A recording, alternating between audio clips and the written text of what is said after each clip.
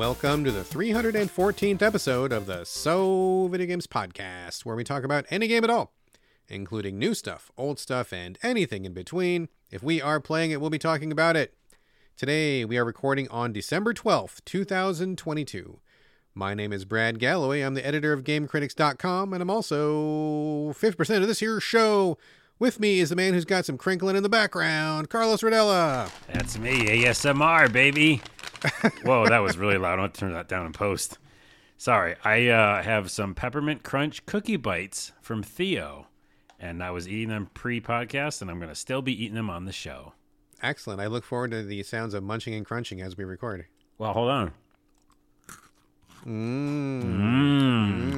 They're very good. Have you had Theo chocolates? I have had Theo chocolates, and those are pretty good, although I really dislike peppermint, so I kind of stay away from them. Oh, okay. Well, they're good chocolate, though. Yeah, they do other things besides peppermint. Yeah. I've had the other, they do a variety of interesting flavors, and they're all pretty good. But just in general, I'm not much of a peppermint guy, so. Peppermint, it's the holidays. I'm getting into the mood. It's Christmas. It's really close to Christmas. Speaking of which, we're about to go out and murder a tree as soon as we get out of this podcast, so my whole family's real excited. It's our yearly tradition. Did you do Christmas trees, or do you celebrate Christmas growing up, Carlos? Yeah, we definitely celebrated it. Again, I think a lot of times it's just a good time for family or people to come together, friends even. Sure. Just to kind of, chill out from all the chaos of the world. So that's what I always take it as. But, yeah, we always did. And we generally had fake trees. We lived in apartments, tiny apartments, Gotcha, like forever. Yeah. But I think one year we finally did do it like National Lampoons, like you're saying. Like go to the actual lot and get it. Yeah. It's messy as hell. It's a total pain in the ass, dude. Yeah, it's crazy. Yeah, we so today is Treats a Day. I'll share this family tradition with you. So what we usually do is we have a tree farm that we go out to, which is way out in the hills, and we drive out there, and it's just this giant patch of land with like a bajillion Christmas trees. That's the dude's business. He just grows Christmas trees, makes all his money in like December, and then just like farms the rest of the year. And I guess he makes enough money to do it because he's been there for like 15, 20 years, as far as I can tell. So we drive up there, walk out into his muddy field with our boots, and we look for a good tree. We chop it down on the spot, although usually it's more of a saw than an axe, really. Yeah. And then drag it back to the car, tie it up on top of the car with some rope, drive back home. But on the way home, what makes it Treats a Day is we stop and get a pizza. And then we go. Oh, that's and cool. we have, so we do the tree. And then we have pizza, and it's Treats a Day. And we do that every year, and it's like our family tradition. Dude, I'm super jealous of that. I really am. I want treats so bad. Did I ever tell you the story about me putting the little lighted Christmas tree out in the middle of the woods for my mom? No, never heard this story. No. Really? On the podcast I didn't? No, do tell, dude. Just real quick, one time we were in, I grew up in upstate New York, and it's like super snowy there. Like we got like 4 feet of snow in like one night. Yeah. And we're like almost basically snowed in. But I knew my mom liked the idea. She always told me there was like this dream she had where she would go out in the middle of the woods somewhere and there'd just be like one Christmas tree lit up. Ooh. And like presents under it. Like that was like a dream. That's pretty cool. That's a pretty cool image, dude. I know. So I did it. Basically, I had her like she was making dinner and she's like, I got to do dinner. I'm like, no, we got to go. And I'm like, she's like, where are we going to go? It's snowing out, 4 feet of snow. So we drove, almost like got stuck. And got to this, like you said, like a farm where they just have a bunch of trees out there. And I'd done this all beforehand. I don't know how. Oh, wow. And so all of a sudden she gets out of the car and she sees in the distance one tree lit up. Oh, man. Yeah. That must have been fucking amazing. It was cool, but it was also like 3 feet of snow. We had to like walk in to get there. Oh, jeez. And then I had actually set up presents and like lights that were battery operated. And I actually put like a little music that was playing. Holy shit. Were they like waterproof presents? Did you put down a little tarp first or something? Or no tarp. It was just in the damn snow, and I guess they got wet. I don't know.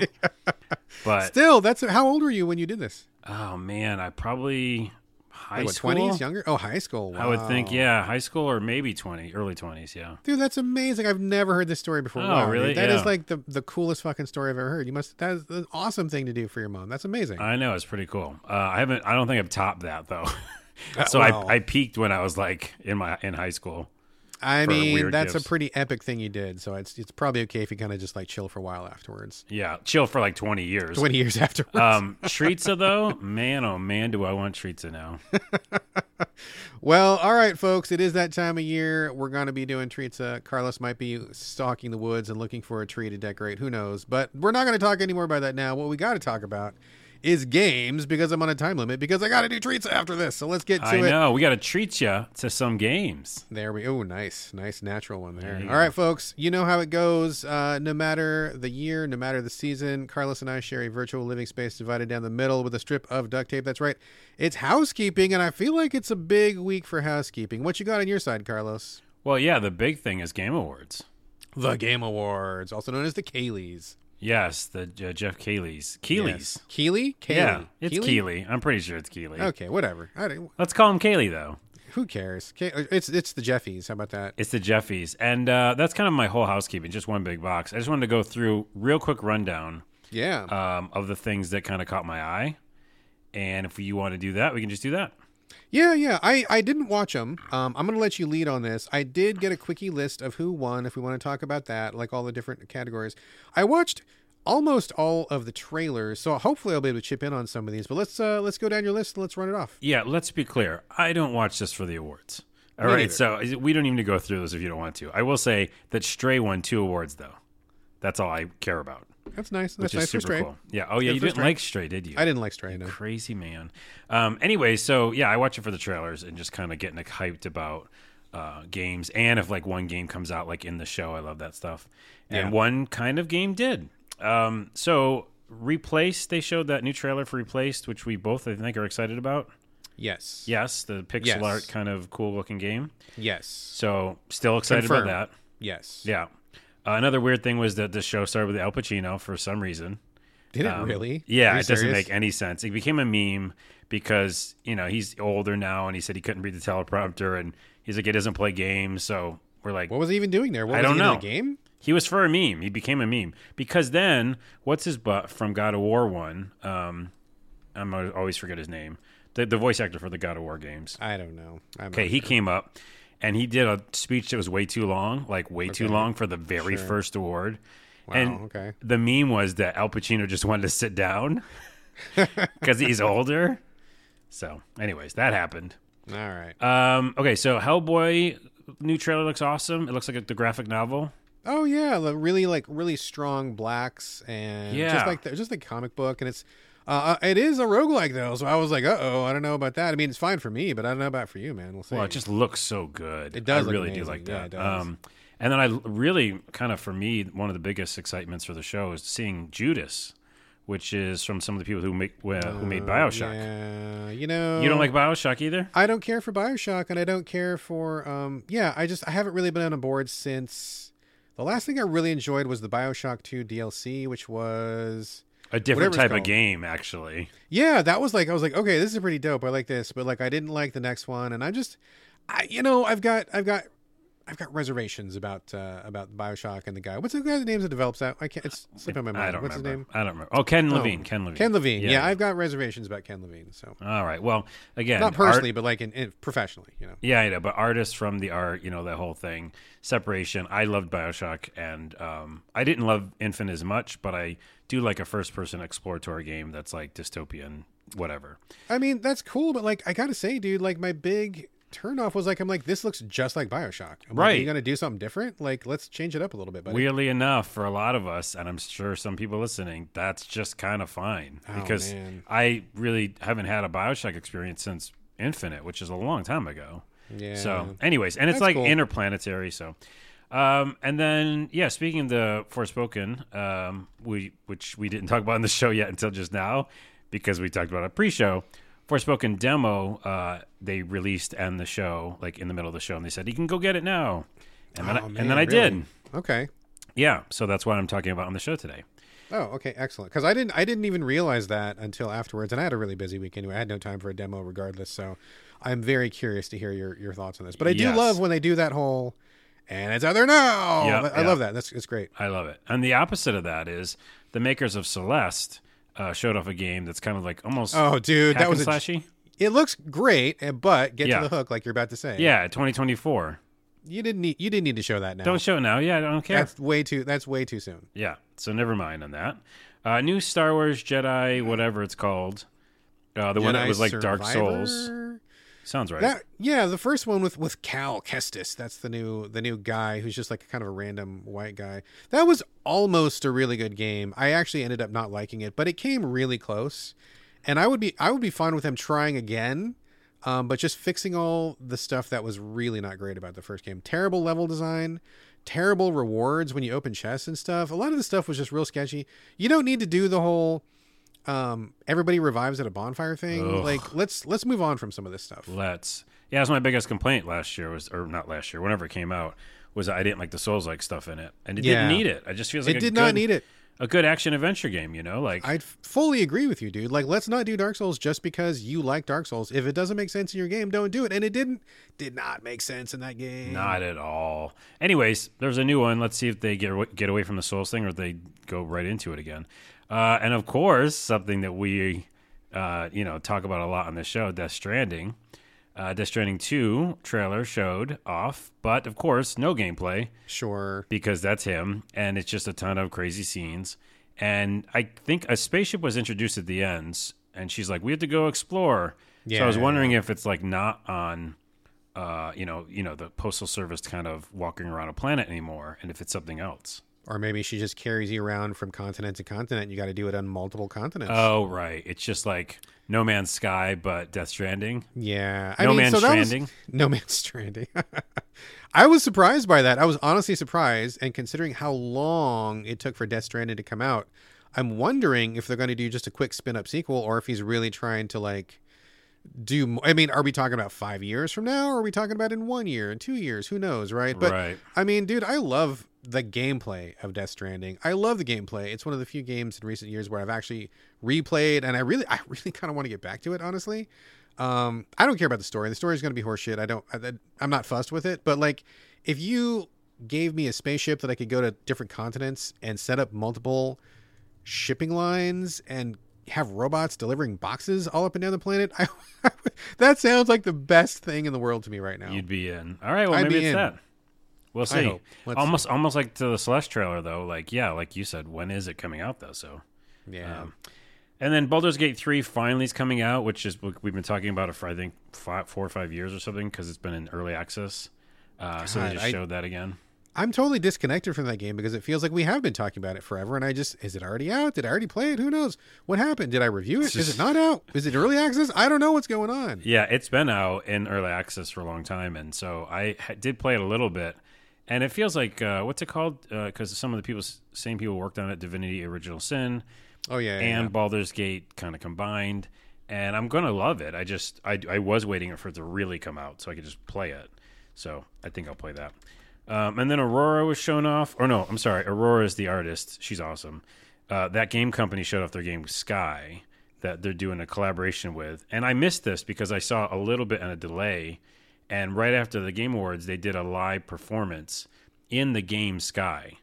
And so the game Sky is like Journey, right? Because it's this already came out on mobile, though, right? Like they're bringing it to console. Is that what the deal is? Sky is already on mobile? It's been on mobile for like a while. Okay. That's the one where it looks Journey-like, but you got little wings and stuff. I think so. Yeah. So maybe it was a console thing. It must be. And then they had a concert by Aurora in it. So, and I missed that. I don't know who that is. She's really awesome. Good? Yeah, okay. It's just a singer-songwriter girl. She's amazing. Anyway, so that was a thing. They showed off Horizon Zero Dawn DLC. I'm kind of over that game, which is weird to me, but I am. Yeah. Diablo 4, I like Halsey, and so that was kind of a cool connection where she came out and sang this really cool song with this cool costume on and stuff, and then they showed Diablo 4 stuff, but it was just cutscenes, so... Yeah, just cinematic trailer, yeah. Yeah, we get it. I'm gonna still play it. Blue Protocol, who cares? I don't think I care. It's a sci-fi MMO RPG. Oh, Don't Nod's making an RPG. That looked cool. Do you know the name of that one? I forget the name. Because I don't do any homework besides... I wrote down on my thing, Don't Nod RPG.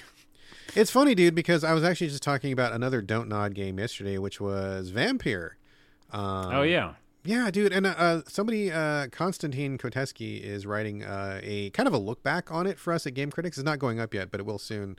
And I played it and reviewed it back in the day, and then, it's been a couple years, and he was talking about it. And I'm like, man, that game was kind of busted in some ways, but overall, it was, like, fucking great. Like, I really... Like, reading his review, it made me want to, like, play it again. And I I feel like when Don't Nod is on point, like they're really on point. Like I hope that they bring the heat to this next thing they're doing. I would love to get into another really good Don't Nod jam. You're right about Vampire too. Like I want to go back to that. And it's called Banisher's Ghost of New Eden. Yeah. And it's a ghost hunting action RPG. I mean, that could be pretty fucking dope, dude. I know. So I'm going to be on board. Only a few more things. Transformers games coming out. You should be excited about that, I think. Man, I want to be excited, but it's Splash Damage. Aren't they the people? What other games have they done? Splash Damage. Looking it up. It's some other shooter that I think I didn't care about. And just like it's kind of like I believe it's like a first-person online multiplayer shooter thing. I'm like, dude, if it's online, no thanks. You're not talking any of my language there. I love Transformers like crazy, but I'm not up for that kind of thing. And Wait. I don't. What? Sorry, Splash Damage. It says they did some Gears games and some Halo stuff. Did they? Well, Gears I don't care Tactics. about Halo. Okay, I haven't played Gears Tactics. Gears so maybe 5 they worked on. I don't know. I don't think I cared for their. They did the multiplayer stuff for Halo. Is that what they did? It says Halo MCC. I don't know what that is. I know what that is either. Gears 5, Gears Tactics, Outcasters. I don't know what Outcasters. And then Transformers Reactivate. I don't know. I mean, we'll see. I mean, I'll take a look at it, but like what I hear so far is not really getting me hyped. So all right. And then Cyberpunk DLC trailer again. They said they're adding Idris Elba, which is Idris cool. Elba. Yeah. I mean, I'm going to play the shit out of it as soon as it comes out. And the big reveal was the new Armored Core game. Yes. Which, Fires of Rubicon. FromSoft doing something different. I mean, doing something like they used to do, but it's different now. The old is new again. Yeah, I'm very... Oh, man, I want to say that I'm really excited about it. And I am really excited about it. So, I mean, for people that don't know, and I bet there's probably more than a few of you that don't know, FromSoft has been around for like a long time. They did not spring into existence with Dark Souls or even Demon Souls. FromSoft was around for like a really long time before that. They made many, many, many games, and I played basically all of them that ever came to America. They made a lot of one-offs, a lot of weird, interesting stuff, but they also did Armored Core, and Armored Core was their big hit before Souls was even a twinkle in Miyazaki's eye. And so it was about future, sometimes on Earth, mostly on other planets. You play a mercenary, and you start off with like a basic-ass robot. But the thing is, like, you can equip it's kind of like somewhat Dark Souls before Dark Souls, because you had this robot, and like all of it was like specking out the weight and the fuel and the burn limit and the targeting and what kind of radar you had. And like, just in the same way that you would spec out your character for like, different builds based on different equipment you had, same thing, but with robots, but like way more detailed. Like you had all sorts of like internal stuff, you had external stuff, you had your boost jets, it was you had your technical. slide thing. Very technical. Really technical. Yeah. And I loved it. When it came out, it was like a revelation, dude. The first Armored Core, one of my all-time favorite experiences, just thinking like, holy shit, this is amazing. I love tinkering with all these robots, and controlling robots is fucking awesome. It was really, really cool. But the problem was, and this is something that people kind of forget, FromSoft has a history of repeating themselves until they run their games into the ground, and no one ever wants to do anything with them anymore. They came close with Souls. They didn't quite, but they came close. They pulled back just in time. But with Armored Core, they ran it into the fucking ground. It was like the same game like 9 times over. Basically no improvements, basically no changes to design. It was just the same thing over and over and over. And that would have been okay if there were no problems in the game, but there were lots of problems. I mean, it had some really difficult controls, had some really shitty level design, had some really obscure progression, shit story, kind of like a very Dark Souls story where you don't know what's going on. So I'm excited because I really, really would love to get back into a good Armored Core, tinker with the robots, design the stuff, and just play. And a lot of PvP in that too, like naturally. And I had a pretty good time with it back in the day, but I want them to truly, really and truly update it. Do not give me the same Armored Core with better graphics. I want you guys to take the lessons you learned from Dark Souls, all the different things that you've come up with, not just the difficulty, but like some of the quality of life stuff that was in Elden Ring was great. And I want to see them continue quality of life. I want to see them doing smarter design. I want to see genuine iteration. Yeah. Because I feel like, dude, honestly, like, and not just to be like a supporter cheerleader, but like, if they get this right, I feel like this could be just as big as Dark Souls, dude. It could be like this awesome techno cyberpunk future where you're tricking out your robot just like your Dark Souls dude, doing a big adventure. If it was open world, it'd be amazing. You do some PvP. I mean, it could be great. I really need them to dig deep and be honest and really give it like their best shot. Yeah, to your point, this is 6. Armored Core 6. Yeah. And there's way more than 5 before that, dude. There's tons more than because 5. there's spin-offs or something. Yeah. Yeah. So I think they are. I mean, this feels like a new Elden Ring version of Armored Core. I mean, that's what I'm guessing it's going to be. I mean, that would be the dopest shit imaginable. Like the world and structure of Elden Ring why not? plus Armored Core. Oh, holy shit, dude. not? That'd be fucking blow the roof off of things. Let's say that's what's happening. We're manifesting it. Let's hope. And also I want to mention, because you were just mentioning Hades 2, they showed a trailer for. Well, that was a surprise, huh? Yeah. I mean, kind of, I guess. I'm not a super big fan, but... well, it's we just talked about it last episode, and it's really ironic that we did that episode. I talked about Hades randomly. I just was I just feel like I want to play Hades randomly. I played it, and then I sent a message to Greg, and I still don't know how to pronounce his name, Kasavin or Kasavin. I'm not sure how to pronounce it. My apologies, Greg. And I sent him an email. And I'm like, hey, man, just heads up. I talked about your, about Hades really randomly, just, in case you wanted to know that people out here still love it, whatever. Sent it to him, and he's like, oh, sent me a really nice note back. And the very next day, he now says Hades 2. I'm like, oh, dude. So you did it. It was me. You can all thank me. Yeah. It was my fault, or I guess not fault. Yeah. Not my fault. Yeah, you can. I take all the credit. Take all the credit. You basically he got that email and he goes, guys, let's do it. And in the span of one day. And they made a trailer in like a day, and put it up. So you can thank me. Yeah, you're welcome. Just send your thanks here to So Video Games. So check it out. And also, a funny thing. Oh, Elden Ring won Game of the Year, which is cool because I think both of us spent enough time in it. Really liked it. Really liked it. But the kind of interesting takeaway was there was no real Xbox presence. I mean, besides like games that are multi-platform, etc. You mean in terms of like the people, or like the just company? games, just games in general? Like I watched a ton of YouTube videos go up after and going like, where was Xbox? Because there's so many games that they basically said that's coming out in early 2023. Because remember that one time, I forget where it was, E3, I guess, and they were like, "Oh, these games are coming out next year." Oh yeah, and that was like the big thing, right? Yeah. But then like they're not showing any of them, and so what that makes me think is they're not fucking coming out at the beginning of next year, or if they are, it seems like a wasted opportunity because there's like 8 gazillion eyeballs on the Game Awards. Yeah, and like a good example is what's that one? Redfall. Oh, the vampire shooter. Yeah, that's like they're betting a lot on that, and they don't show that. And it's coming out early next year. So I mean, that's a fair point, dude. But counterpoint, Xbox does its own show, right? I mean, I've actually worked on the show several times, and so I know that they like their own announcements, they like their own things. So maybe they're just holding it back for their own show where they don't need to share the spotlight with Sony or Nintendo or PC or anything. I mean, it's very possible. I hate the answer of not wanting to share the spotlight because that's just me. I think that's like childish. But the other thing is when is their show then?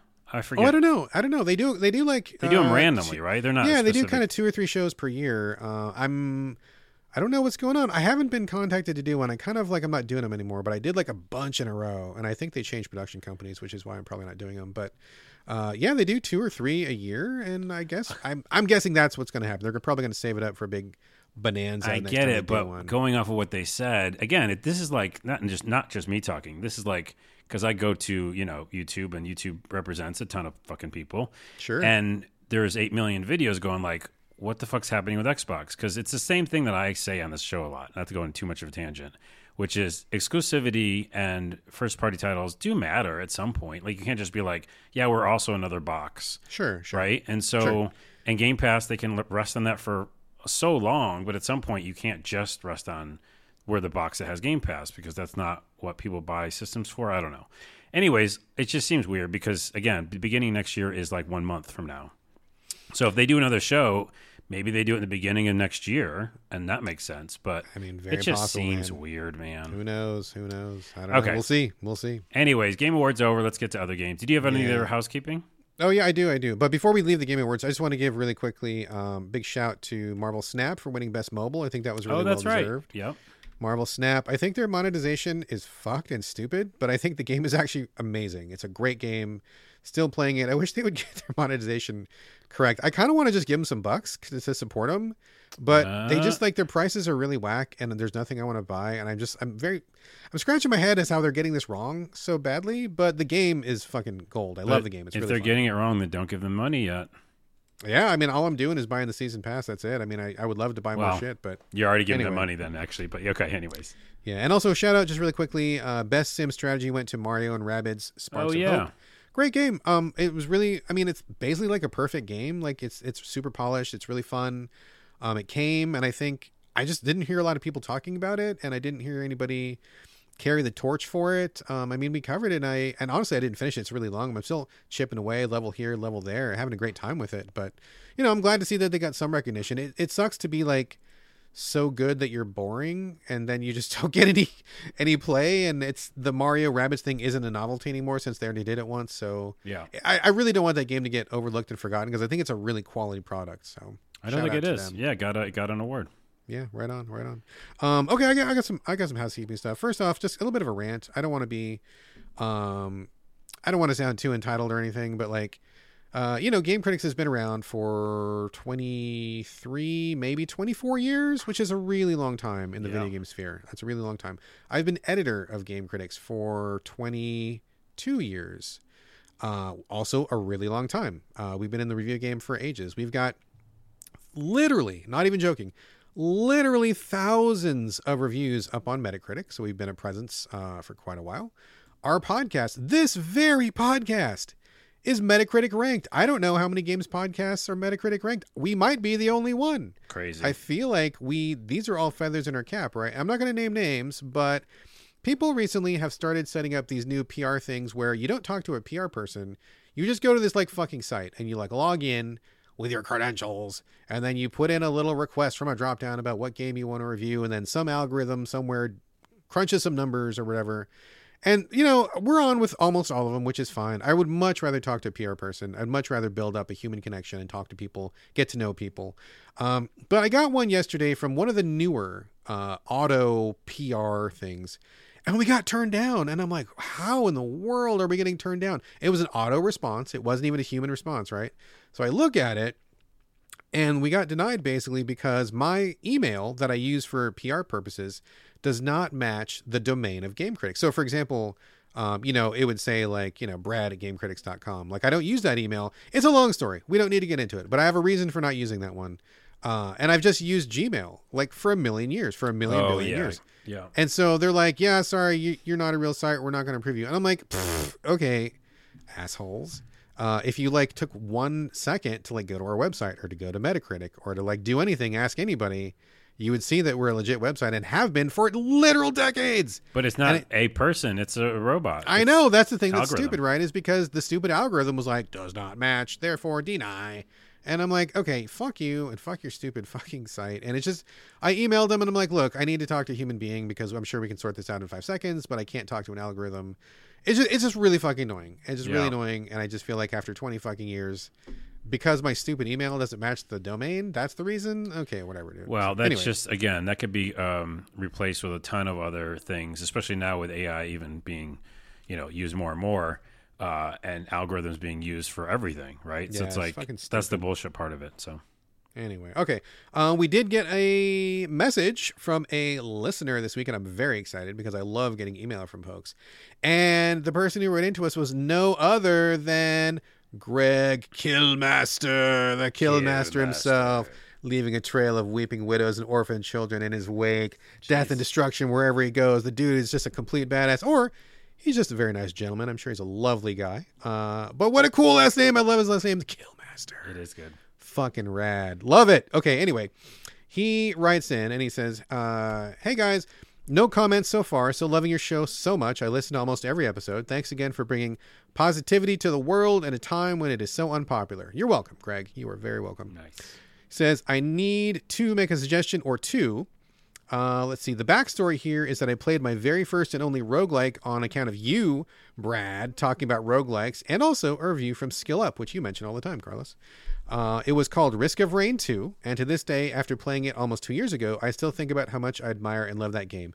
So this leads me to ask 2 questions. Number 1, I would love to know your thoughts, Brad and Carlos, on this game. It's one of my most favorite experiences in gaming. And number 2, I would love and must request that you do an episode on only roguelikes. Talking about Hades got me all fired up to seek out a new roguelike, and I would love to hear you talk about your top choices. Thanks again for all the value you have added to my life over these years. Man, that's a huge compliment. That's an amazing compliment. Thank you, Greg. And I still get so excited to see a new so pop up in my podcast queue. I love that. Where the so pops up. So. That's very cute. Okay, so great. Thank you very much for your comment, Greg. I love getting messages, and I especially love hearing from the Killmaster. Carlos, do you have any thoughts on Risk of Rain 2? So I started it, and I think I should go back to it, because the reason I stopped playing it was I felt like this is such a weird reason. I felt like my finger was getting tired from shooting.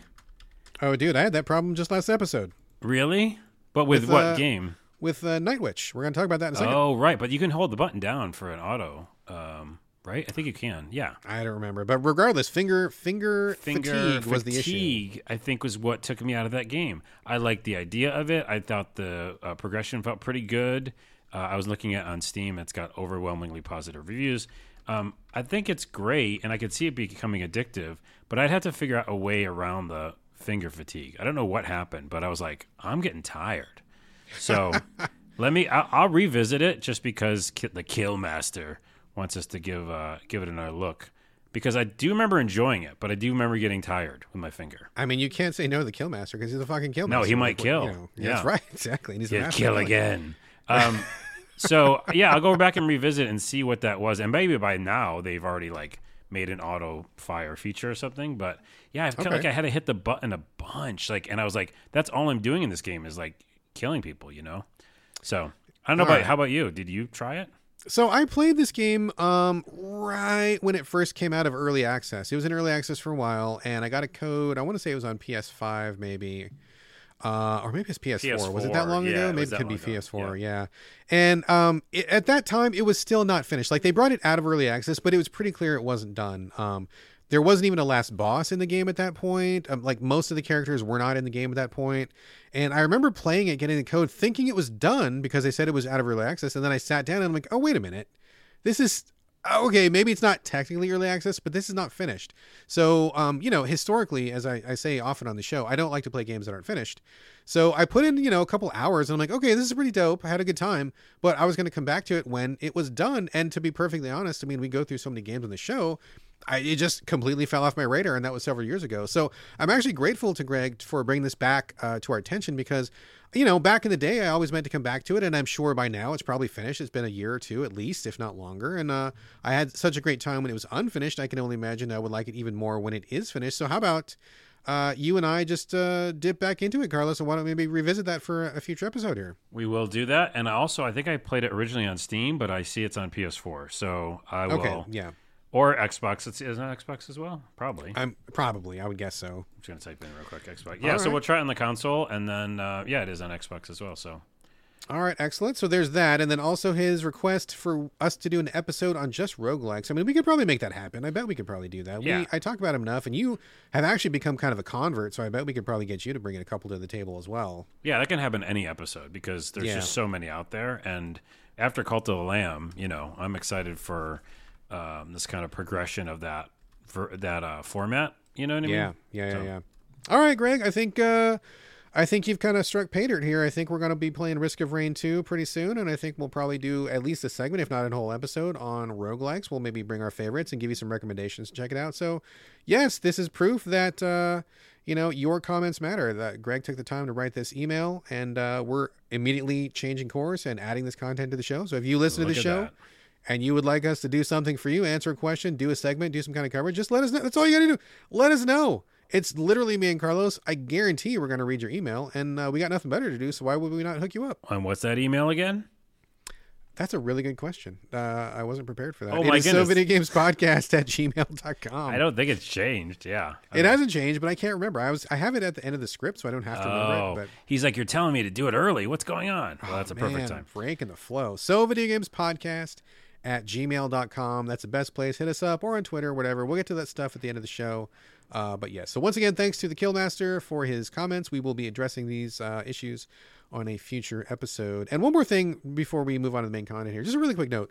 My wife was on Twitter the other day. This is not a game related thing, but I thought it was interesting, and I want to bring it up early so that people who are listening will also hear this. I don't want to save it to the end. She was talking about rest and rejuvenation in terms of like the work week, the 40-hour work week, the Monday through Friday grind that a lot of people do. And, you know, she was saying that this person who tweeted this was saying rest and rejuvenation are not the same thing. So if you're working, and you want to take a rest, that means you stop working. Think about it like your phone. And this was her example. My wife is a very smart lady. I love her very much. So like your phone, you plug it up and it's charged. It's 100%. You take it with you during your day. You do whatever. You're checking Twitter. You're going online. You're emailing. And then the battery drains down, right? So when you stop using it, you give it a rest, but it doesn't recharge, right? It's still at that low level of battery. In order to recharge it, you got to do something else, which is plug it in. But for us, that would be doing something that you enjoy, something that revitalizes you, right? So it's not enough to just take a break. It's not enough to just stop working. The stop working is not a break in and of itself. It's just like a kind of a rest period, but you need to also get your energy back, get your spirit back.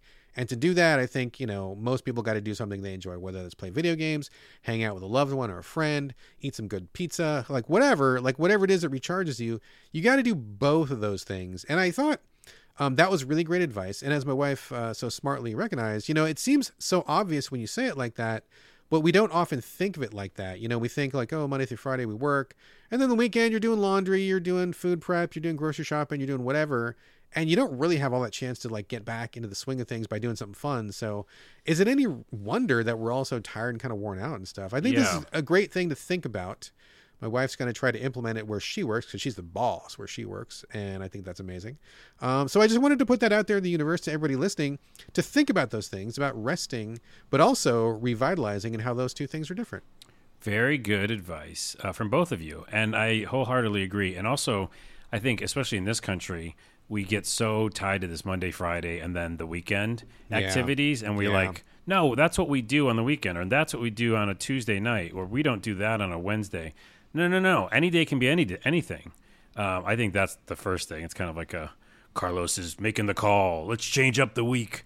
But secondly, like it could be a middle of the weeknight, and you're like, let's do something that, you know, makes us good and relaxed and having fun, and it's okay to go out on a weeknight too, you know what I mean, or whatever. Just do something different. Yeah, 100% agree, man. Because it's funny because we're adults, and we so often as people, as human beings, just kind of do whatever because that's the way it is. That's what other people do. That's what we're taught. But we can do anything we want. We can go out for pizza at midnight on a Wednesday. We can sleep in on any day that we want to. Like, you know, like we can make choices, and we don't have to make the same choices that other people make just because that's what other people do, or just because that's what people tell us to do. Like, you can change your life around. You can, you know, I'm not rich. You're not rich. I mean, you don't have to be rich to do certain things. I mean, you can do things that are outside of the norm, outside of 9 to 5 or something, and just do whatever the fuck you want. Like, who cares? Like, live your goddamn life, because no one's going to live it for you. And if you're not having a good time, then you're going to die sad, I guess. Let's not do that. Like, let's enjoy life a little bit.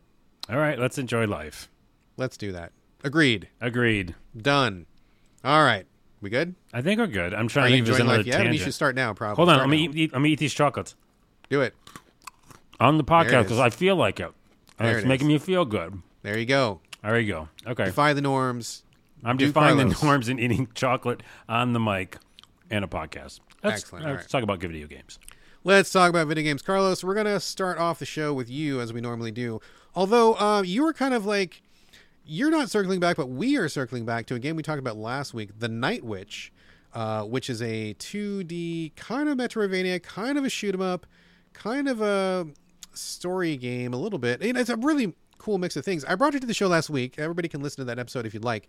I liked it a lot, but my main problem with this game was, like, as we mentioned a second ago, finger fatigue. My finger got really tired because of the way the controls are set up on Xbox, and there's no options to change it around or remap the buttons, which was a huge bummer because I really want to play this game, but honestly, I just can't put up with my finger getting that tired. So I reached out to the developer. They said it wasn't selling well. They weren't sure they were going to be able to do any patches for financial reasons, which was also a mega bummer. So we reached out to PR. I got a second code for you because you were intrigued by what I said on the show. You were going to give it a fair shake. And also you were going to see if maybe playing it on a different platform would be a better way to go. So Carlos, I am very excited and anticipating your look at The Night Witch. Yeah, I played it on Steam with a controller. And so as soon as I started it up, I messaged you and I was like, what are you talking about? You can totally rebind the buttons. And you're like, oh, that's cool. And I thought that was cool, but I was wrong because it's actually a game design thing. So what this game is, you play as a woman that flies around the screen. She's always flying, and she shoots, and she's got different powers, and we'll go into them in a minute, what I thought of that. But basically, you can aim with the right analog stick.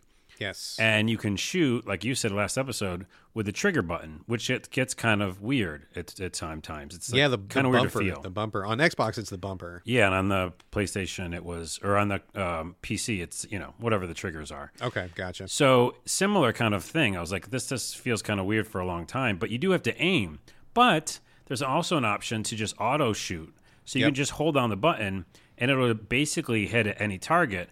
But it also won't hit specifically at things you want to hit at, right? Which is kind of annoying because in the tutorial, they say hit at specific things. Yes. Right? So I had to use the right analog. So in the beginning, I switched it all to the A button, and it felt amazing because I just had the A button held down, and it was auto-firing, and I was like, this is fine. Brad's crazy. Like, it's fine. And then I got further, and I was like, I have to use the aiming, and you cannot aim and use the A button. Yeah, that doesn't work. That's like I'd use my left hand on the right analog stick. Doesn't work. Yeah. So I was like, well, I have to go back to his setup, which was the only main setup they have. Yeah. That being said, throughout the whole game, there's a couple of things that annoyed me more than that. That actually was not that bad. Like really, for me, I didn't get the super fatigue. Also because you're not shooting all the time, and this game has a lot of like, I want to say light puzzles. Yeah. Or like a lot of story content and reading. A lot of talking stuff. Yeah, so for me, I wasn't getting too fatigued, and I played like a few hours, and I was really more about like finding the new area. And there's there's these environmental puzzles where like things will pull you towards traps, and you've got to like basically just you're flying. So you're like maneuvering away from things. It's not about shooting. Right. So, and there's also like, I think really smart how they do the shooting with like environment stuff where you can blow up barrels. And those barrels will hit the enemies. Yeah. Or there's just a lot of stuff going on in each little stage. So, and you are backtracking, like you said, in a Metroidvania way.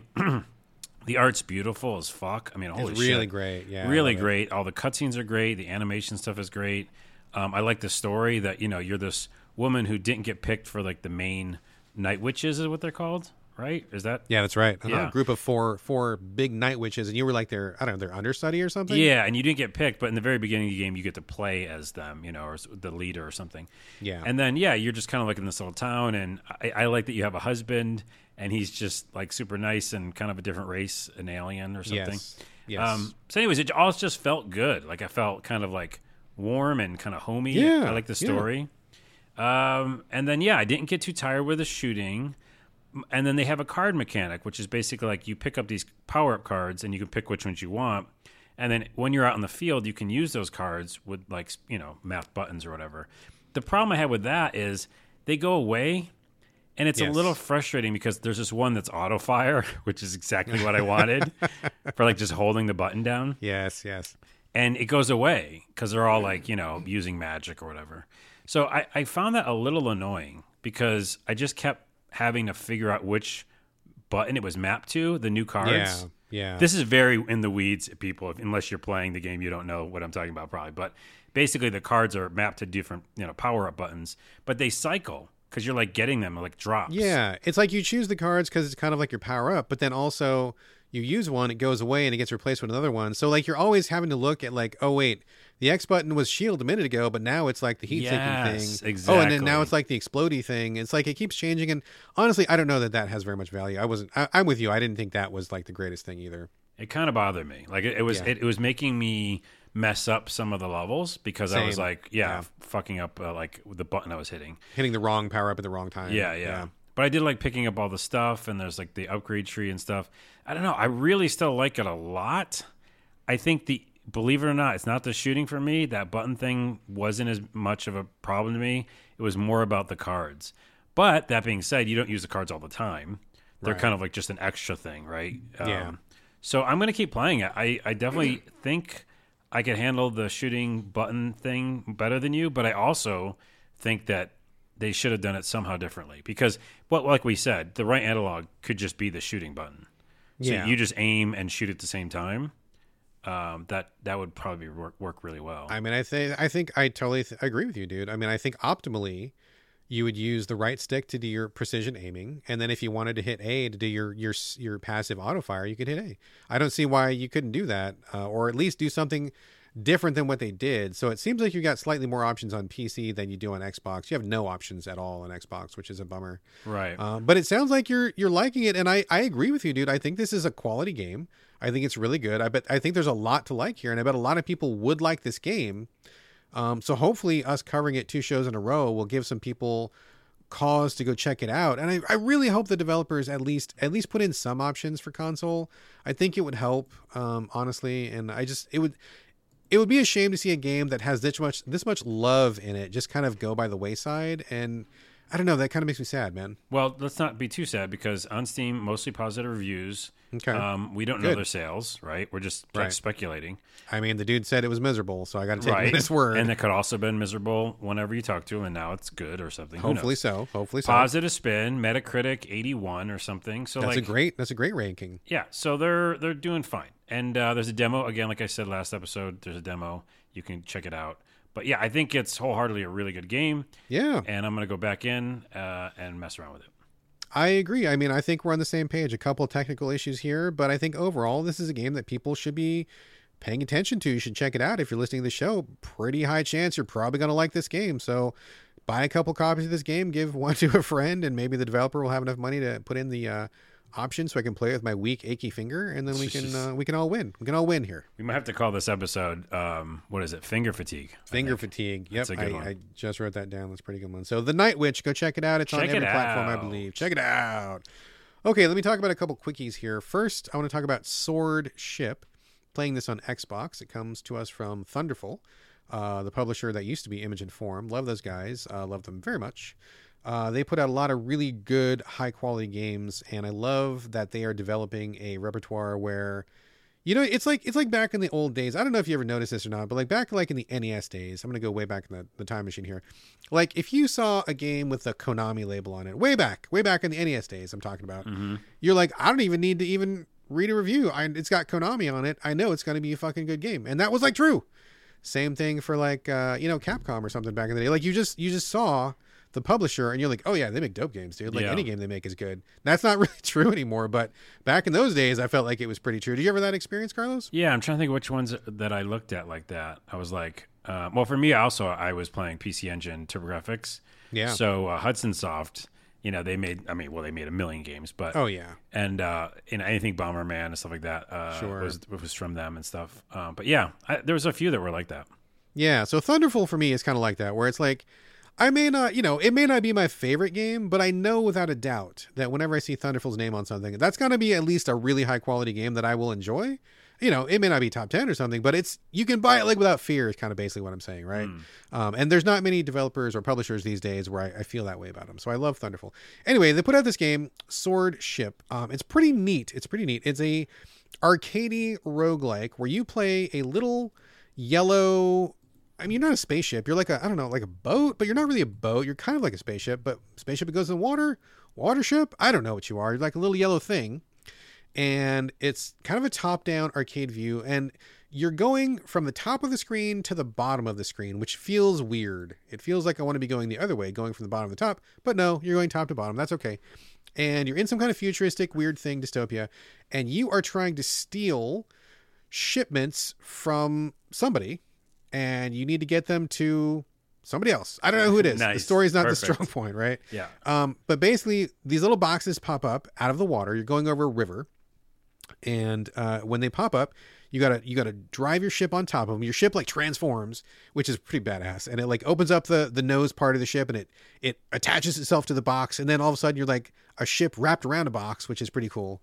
And then you gotta like dodge these guardian robots that pop up out of the water, that come down from the sky, that show up from off screen. And the hook to Sword Ship is that you don't have any weapons at all. You are just a courier that goes really fast. And so everybody that shows up has lasers and bombs and explodey things and grenades, and you have to like dodge. Like you have to dodge, but not only do you have to dodge, you have to trick these fuckers into like hitting themselves. So like two laser turrets pop up out of the water, and you're skimming along the surface of the water. You can't shoot them because you have no weapons, because you're stripped down and got to move fast. But what you can do is you can position yourself between the two laser turrets. You see the cue that tells you they're about to fire, like a little red light goes off, and then you get out of the way, and then the two laser turrets like shoot each other, and then they blow up, right? Or sometimes like a giant ship will come, and he's just like taking up space, and he's making it hard for you to move, and then like a grenade dropper shows up, and so you get real close to the big ship. The grenade dropper drops the grenades where you're gonna be, then you get out of the way, and then the grenades blow up the big ship that was blocking you. You know, like you are strategically making the enemies on the screen work against each other to blow themselves up because you don't have any offense. All you are is really fast, you're really nimble, and you can also dive underwater for like a couple seconds. Like if you need to get under a laser beam, or if there's an explosion happening and you got nowhere to go, you can dive under the water for like 2 seconds or something as a quick like dodge. Yeah, I was going to ask if you could like go up or down, like any verticality or whatever, but it sounds like it's just down then, right? Yeah, it's just you can go in the the directions of like north, south, east, west and all that stuff because it's a 2D plane. Yeah. But you can go underneath. That's your one thing, is to go underneath. So that's pretty cool as it is. I like the graphics. It's very stylized, very basic, but in a clean, cool way. I think it controls really well. It's really fast paced. So if you want something to get your adrenaline up, it goes. And it's also roguelike. And how the roguelike comes in is whenever you clear a certain score marker, you will unlock a new thing. You'll unlock a different kind of ship. So for example, you start off with a basic ship. It has no abilities, but you get like a little score bonus. The next ship has like a taser. So when you accumulate a certain number of bonus pickups or something, you can do like a taser shot to freeze people. There's one ship that has like a little parachute apparatus where you can send your box, like get rid of it immediately so you can save it for the points or whatever. So it's got different things like that. There's also other things you can change. There's also different power-ups between levels. Depending on how many shipments you intercept, you can either cash those in for extra lives, you can give them away for more points, and some of them will give you like little upgrade powers. It'll be like dive underwater for 2 seconds extra, or you catch your box faster, or like all these little different power-ups. So I think overall, great formula, great graphics, great control. I think it's really fast paced. You can get in and do a bunch of runs really quickly. But have a pretty satisfying. There is a but. I knew there's a but.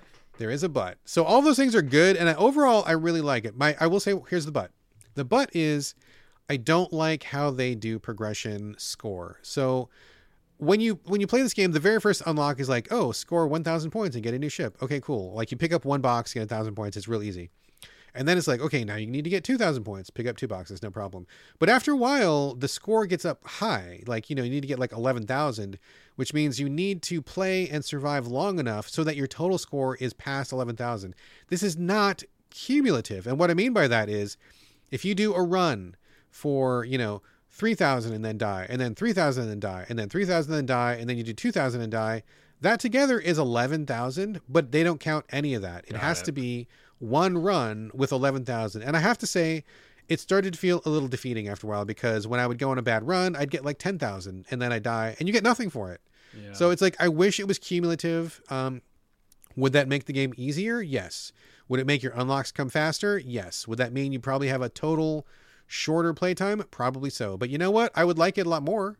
I would have more fun with it. I mean, I do like it. I don't mean to say it's a bad game. It's not. But that one aspect really kind of cooled me off a little bit. Instead of just going and going and going and keep unlocking things and keep going, I was like, oh, okay, well, I just tried like 6 times in a row to hit 11,000. I couldn't hit 11,000, and now I didn't get anything, and now I wasted time, and now I feel bummed. Yeah, because I didn't get any progress. Right? What's funny is that, first off, the graphics do look awesome, and yeah, they're great and very stylized. But I love this kind of game where you're just dodging because you don't have to like worry about a million buttons. Right. And it's all about just like timing, and I love dodging, of course. So I like a lot of that. I get what you're saying about the frustration points, and for me, it totally reminds me of Super Hexagon. Yes, Super Hexagon, which is all about dodging, and I love that game, especially for the music. But that game was not cumulative at all. It would just keep going, and if you die, try again. Oh, and I think did you go to other worlds? You might be able to start from a new You're world. probably better at it than I am, so I didn't really get that far. I played a fuck ton of that game. But anyways, it's similar in the fact that like, you didn't get to, I don't think, like start in the middle or something. And so that is frustrating. That point thing. Yeah. If the developers are listening, I know that this is maybe not to their vision, and I get it, but like honestly, it would get me to play that game a lot more, and I would feel less terrible about losing if I got 3,000 points and banked them. And the next time I started at 3,000 points, and then just keep working that way. And that to me just like keeps you going. The way it is right now is a little bit too defeating, and I'm not really in a get good frame of mind these days. And so to not even get a little bit of forward progress feels like bad. Yeah. But in general, I think this is a great game. I mean, I think this is another solid win for Thunderful. And if you feel like you're up to the challenge, I mean, go for it. I mean, there's lots to like about it. So in general, thumbs up. And if the developers change that thing, I would absolutely come back to it in a heartbeat. Check it out. Check it out. That is Sword Ship, playing it on Xbox. I believe it's on everything. Let me give one more quick wait. quick rundown. Right before we leave Thunderfall, I just looked up on Steam. So they did a lot of things. But they published Wavetail, which we talked about on the show. Yes, Wavetail, which actually just came out. Yep. And then also Lonely Mountain Downhills. Which is great. I love Lonely it. Mountains Downhill, I mean. And then the one that's coming out soon is Planet of Lana. Yeah, yeah. That looks great. I love the look of that one. Yeah. They're great. I mean, they're a great publisher. They're one to watch. And I know the president of that company, he's a great guy. Brian is a wonderful guy. And I think that it's a really solid company. They, from what I can tell, they treat their employees really well. They got a great work ethic that doesn't grind their people into the ground. They have an eye for quality products. I mean, they're a company to watch, man. They're good people. Check them out. All right. Excellent. Let me talk for a minute about Lunistice. Lunistice. This is one that I was not particularly interested in personally, but I knew it would be my wife's jam because she loves platformers. I don't like platformers too, but she likes them way more than I do. She is like the platform queen. So I got this code for her, and I sat down with her, and I watched it over her shoulder. We went through the entire game. She finished the entire game for me, which was great because I didn't have to play it. So thanks, hon. So this is a interesting little kind of a platformer. It reminds me of nothing so much as a Saturn game. Did you ever play a Saturn game, Carlos? Yes, and on the homepage it says it's a PS1 Sega Saturn inspired game. Oh shit! Okay, it does. Yeah.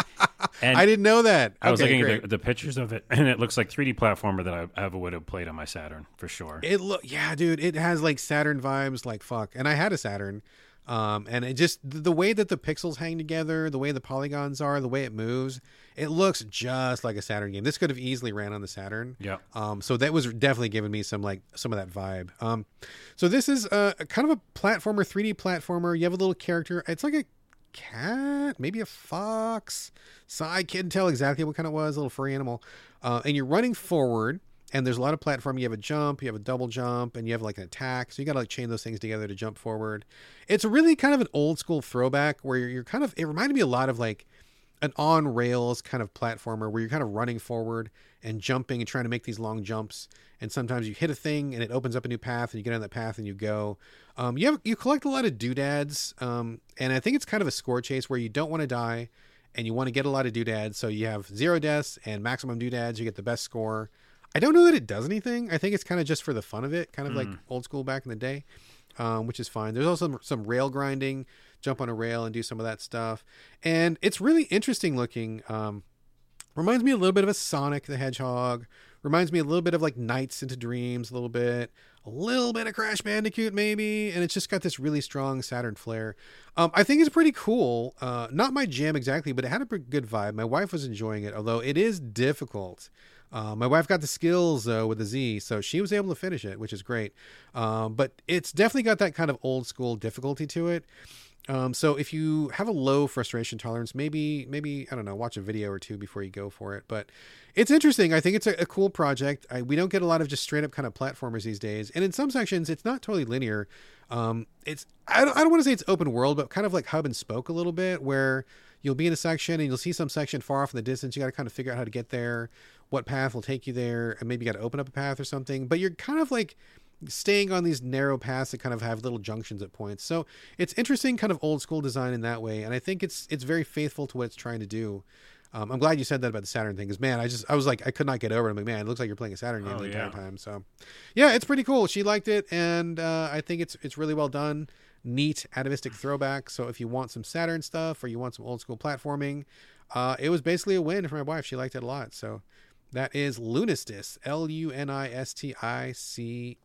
Oh, and you play, as they say, a tanuki, which is funny because we brought up the tanuki, and what's the difference between that and other animals? Yeah, we talked about Tanuki Sunset. In that game, you actually play a raccoon. So what the hell? This one's Hana the tanuki. So there you go. All right, I never would have guessed that, but I'm going to go with that. I will trust you at your word, sir. All right, let's over to you, Carlos, for the Forspoken demo. I didn't realize this demo was out. I didn't have time for it anyway, but I will. Is it still up? Do you know? Is it still available? I think it is. Yeah. I might go check it out after we get off the podcast here. But tell us about the Forspoken demo, sir. PS5 only and PC, I think. So no Xbox. Okay. Just putting it out there. Just put it out there because you like to rub salt in the wound. I get you. Oh, and I didn't even mention that Final Fantasy 16 was also shown off at the Game Awards. Another Sony exclusive. Cool. That I can't wait for. I know. I can't believe you. No one cares. No one plays that. 1 million people care. A million people. It's just you. More than 1 million, actually. Everybody in those lobbies is bots. It's bots plus you, Carlos. Literally a fuck ton care. Anyways, by the way, just any more Final Fantasy action RPG, I'm like craving all the time. So this, by the way, some of the same people worked on Forspoken, worked on Final Fantasy, actually. Okay. That's what I heard. There's some sort of crossover there. And you can feel it kind of, because this is definitely like an action RPG at its heart, and that's its main thing, but a lot more spells. So you play as Frey, a woman from, our time, sucked into another world to, gain magic and fight monsters and just, level up, etc. So it's really, they are playing with that kind of like, I'm just from, the regular world, and now I'm here, what the fuck? And a lot of reviewers, because there's already like reviews up for the preview. Reviews of the preview. Reviews of the demo. And a lot of them said that she swears too much because she does say fuck a lot. Man, what a bummer, dude. Which I don't know if that's like, again, they're trying to make her like, what the fuck's going on here? But you could say that without having to swear all the time. Yeah. But well, that reminds me of Evil West that we talked about last week, I think, where the swearing was like out of control. It sounded ridiculous. Folks, you don't need a lot. I mean, a little bit. It's like salt, right? A little dash here and there can make something pretty tasty. You put a ton of salt on something, it's inedible. Like, don't do too much. That's true sometimes, but on my asterisks is the next review I'm going to do later today is not. That doesn't work because I mean, if it works, it works. If it doesn't, it doesn't. With right? Justin Roiland, like more swearing is good. Like it is funnier. Like there's nothing that happens where it doesn't detract. Is all I'm saying. Sure. But in a game like there's an art to it. There's an art to it, and it's a comedy game, which we'll get to, High in Life. But anyway, so Forspoken, I didn't notice her swearing too much. She did swear a few times. And then the other thing is you have these cufflings, and they're like sentient, so they talk to you. You don't know about this? Dude? Have you not followed this game? No, I don't follow anything, dude. I don't have time for jack fucking shit. Okay, anyways, they're sentient, like... sentient cufflinks, wow. Well, they're like, it's a bunch of different bracelets all together, Magical. Anyways. Sentient charm bracelet. It's many bracelets, but yes. And anyways, so a lot of people were saying that it talks too much, and it kind of does. Okay. And at some point, she even says, like, can you just shut up? Which is kind of fun. But, yeah, so that thing talks to you. The demo, again, just jumps you right into, like, a place to go fight monsters, so they're not telling you much story at all. They give you kind of a quick synopsis or whatever. So you're just in there doing the things. And, of course, they unlock a ton of spells right in the beginning to just let you try all of them. And there's an upgrade tree, etc. There's over 100 spells, and how the spells work is there's 2 forms. So you basically can have one form, which is more melee, which is, of course, what I picked. But you can always jump back and forth to the other one that's more ranged. And each one of those forms has many, many spells. So the only thing that I got, like, overwhelmed for in the beginning was just too much. Like, I didn't know which one to do or how to attack any situation. But then at some point, I played for, I don't know, an hour or so. And I got like the 3 or 4 that I loved, and I just kept using those. Like there's this really cool. A lot of them are defensive spells, which I haven't seen in a lot of action RPGs. So you put a ring of fire around you, and it starts burning up all the enemies that are near you. Okay, sure. And then I'm doing the regular combat, which is like a flame sword. It all feels good. I had to put it on 60 frames per second. I don't know anybody who would want to do the performance mode for this. You know how I feel about that. I think. Wait, isn't that ridiculous. performance mode? What is the other thing? Is it? I'm sorry. What's the other word? We say these. It's usually graphics and performance. So you were on the smoother frame rate. Smoother frame rate. Yeah, I wanted 60, which it still dips sometimes, but that's really the only choice though. Like I don't understand why you would want better graphics if the frame rate sucks ass. Like you got to do the frame rate. Yeah, and the frame. I mean, I won't say it sucks ass, but it's just like There's just no reason in a game that's this fast and frenetic, and you're doing magic spells. Like, yeah. So I also looked at the graphics side by side. I didn't see much of a difference, which is what we always say on this show. Let's just get rid of it, people. Yeah, get rid of the options. Just get rid of it. Push it. By the way, I think High on Life does this. Not to keep talking about that game, but I think it does because there's no choice in High on Life, right?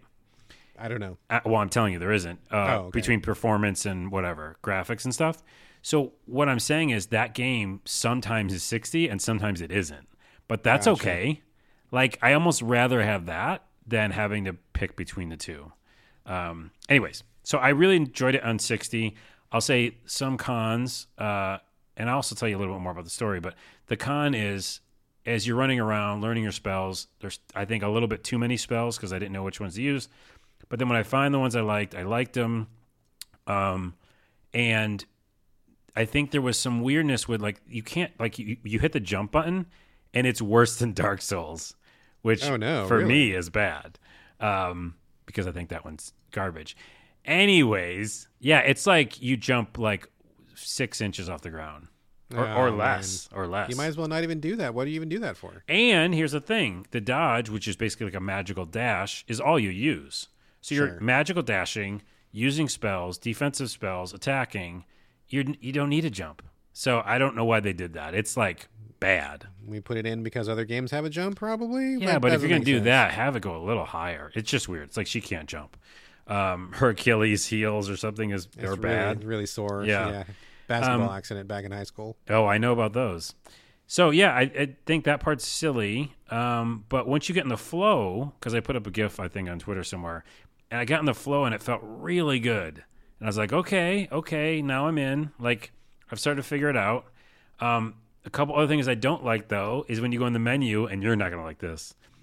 The whole menu, I just feel like you won't, because we have UI. You're probably right, dude. You're probably right. UI stuff, you know? Yes. The whole menu is a curved screen. What? Like a monitor for no reason. Oh, dude, don't do that. Unless they'd say it in the story, they didn't show us in the demo why it's like that. But it's whack, dude. Like, there's no reason it should be a curved screen. UI needs to just be useful. It doesn't need to be fancy, you know? I mean, unless you're like Dead Space. Yeah, don't that's get what fancy. I'm saying. Don't get fancy It with doesn't fit the feeling, right? And also, the icons are all really big, and it's actually annoying that they're so big. Like, it's like hard to read. I just don't like it, man. I really don't. Okay, interesting. And I don't think they're going to... Well, they have time to patch that, probably. Or they do something with it. If they're listening, I don't know. Man, this just seems weird. Yeah, other than that, I'd like... Oh, man, I put up a GIF that got all sorts of views on Imgur and some on Twitter. But you can kick. One of the magic spells you can unlock is kick. Like magic kick. Sure. And for some reason, there's deers in this game that you can fight. And I don't want to, but they're there, you know? So... I had to kick the deer. He's run and kick a deer. Yeah, I had to run and kick the deer. And it went flying, and then it exploded, and it was hilarious. But then I said I felt bad. So that's the thing in the game. Also, one thing I heard from a reviewer that I do not like, but luckily it's only one mission. Well, he didn't play the whole thing. He only played the demo, so I don't know. But they said there's some fail stealth missions in this game. Oh, no. In a game in 2022 or 2023. Really? Terrible. So that sounds to me like really old school thinking, man. Hopefully that's not the case. I mean, maybe there's more to it than that. Well, it kind of goes together with the fact that I don't know how long they've been making this game, but it doesn't really truly look like God of War Ragnarok PS5 graphics, right? Like, it seems like it's a smidge down, a very good PS4 game, and that feels like an old school game mechanic thrown in too. So, So the jury's out for me. I know that at some point I really enjoyed the flow of like doing 8 million spells at once, and I kind of figured out that I like these 4. And when I was switched over to defensive, I did this, put this plant down. It did some defense for me. These swords like glow behind you and like just follow you around. There's some cool shit in here. So it's definitely like a double-edged sword feel. And then the other side of that double-edged sword is that it feels a little old school. The jump is shit, and the UI is a little weird. So, I don't know. What do you think? I will tell you after I play this demo. It sounds like something that I would pick up on sale, maybe, but what you're describing. But I don't know. I mean, I kind of like the idea of the spells and the walking around, but I don't like too much talking. I don't like too much swearing. I don't like curved screens for my UI. I don't know. It seems weird. It seems like maybe there's a couple choices in here that maybe should have gone back to the drawing board, like get rid of the jump and get rid of a couple other things. But I'll try the demo and we'll see. We'll see. I honestly I don't know, man. I'm curious. Well, I think they also put out the demo because, again, they want people to give feedback. I don't know how much they can change and when it's coming out. Oh, it's January, the end of January. So it's pretty soon. Time. No. But, man, they could just fix that jump. That'd be great. Yeah, I don't know. I think once I get the story part, that, like we always say on the show, like there's no reason for me to keep playing this if it's like just kind of fun mechanics. Right. But if there's like, I understand that she came from our world and now we just got to figure out what her story is, then I might be in. But I'm kind of in. I'm like one toe in. Or no, a few toes in. A few toes in. One whole foot, perhaps? Yeah, a foot in. I'm a foot one in. foot in. Yep. Okay, he's 1 foot in. All right. Forspoken demo. I will download it after the show. Maybe we'll talk about it next week. If I didn't talk about it, then maybe I didn't like it. So we'll see. We'll see what happens. Kick some deers and start swearing the word fuck at the menu. Oh, one more question. Is this one of those demos where your save carries forward or no? It sure doesn't. Okay. Just wanted to know. Want to know what I'm in for. So that's why they do a synopsis in the beginning. They're like, this is kind of the story. Now go. Gotcha. Okay. All right, that is the Forspoken demo on PS5. Now let me talk about The Last Door. Have you ever played The Last Door, Carlos? Do you know what it is? Wait, is this an old school game? It's not an old school game, but it is a 2D point and click. It is a horror-themed point and click. It's done by The Game Kitchen. Yeah. And I believe they are from Spain, and they are the people who made Blasphemous. Did you play Blasphemous? I did, and you talked about it on the show, and I can see it's pixely arty game like that. Yes. I love Blasphemous. That's a fantastic 2D Souls-like. One of the ones that really gets it right. I recommend Blasphemous to everybody. But this is their game before Blasphemous. It is, like I said, a 2D point and click. Very simple graphics. Like your main character is like 9 pixels or something, so it's really basic looking. But I say that not as an insult or not as a negative. I think it's really well done. I think they're very smart with their pixels. I think everything looks really sharp and good, readable. I think it's very good. The story of this game, I can't give away too much because the story is very, very important in this game. But basically, the game starts. This is the very first 2 minutes of the game. This is not a spoiler. The game starts with a person who's in his attic and he's leaving a note. He's done some terrible stuff he feels really bad about, and then he hangs himself right in the attic and just kills himself. And you are his good friend from school from a million years ago, like when you guys were at boarding school or whatever. You're all grown men now, and so he's coming to this guy's house to find out why he hung himself, what happened, what drove him to this, where's his wife, what's going on, and he lives in this giant spooky house, and you're kind of investigating. I don't want to say any more than that because the story is really important in this game. And some of the revelations that come through are actually pretty fucking cool. So I don't want to ruin it. What I will say is this was a Kickstarter game. And it seems like each section of this, it was Kickstarted as they went, it looks like. The game is broken up into... So there's 2 parts, part 1 and part 2. I'm on part 1. And I believe there is 4 chapters to each part. So ultimately 8 chapters total. 4 and 4. And after each chapter, they say, oh, thanks to the Kickstarter backers of this chapter and blah, blah, blah. So that's an interesting way to go. It seems like they kind of minimal risk. We're going to do just 1 chapter. And if it gets funded, great. If it doesn't, then it doesn't. And each chapter is kind of like a mini story unto itself. So you wrap up the story of chapter 1. You move on to chapter 2. And then you kind of do this little bit here. And the progression is really good. So what makes this game good? Number 1, the graphics I think are great. They're very lo-fi, but in a good way. I like the way it looks, and I really want to give a huge shout out to the Game Kitchen for its subtitles.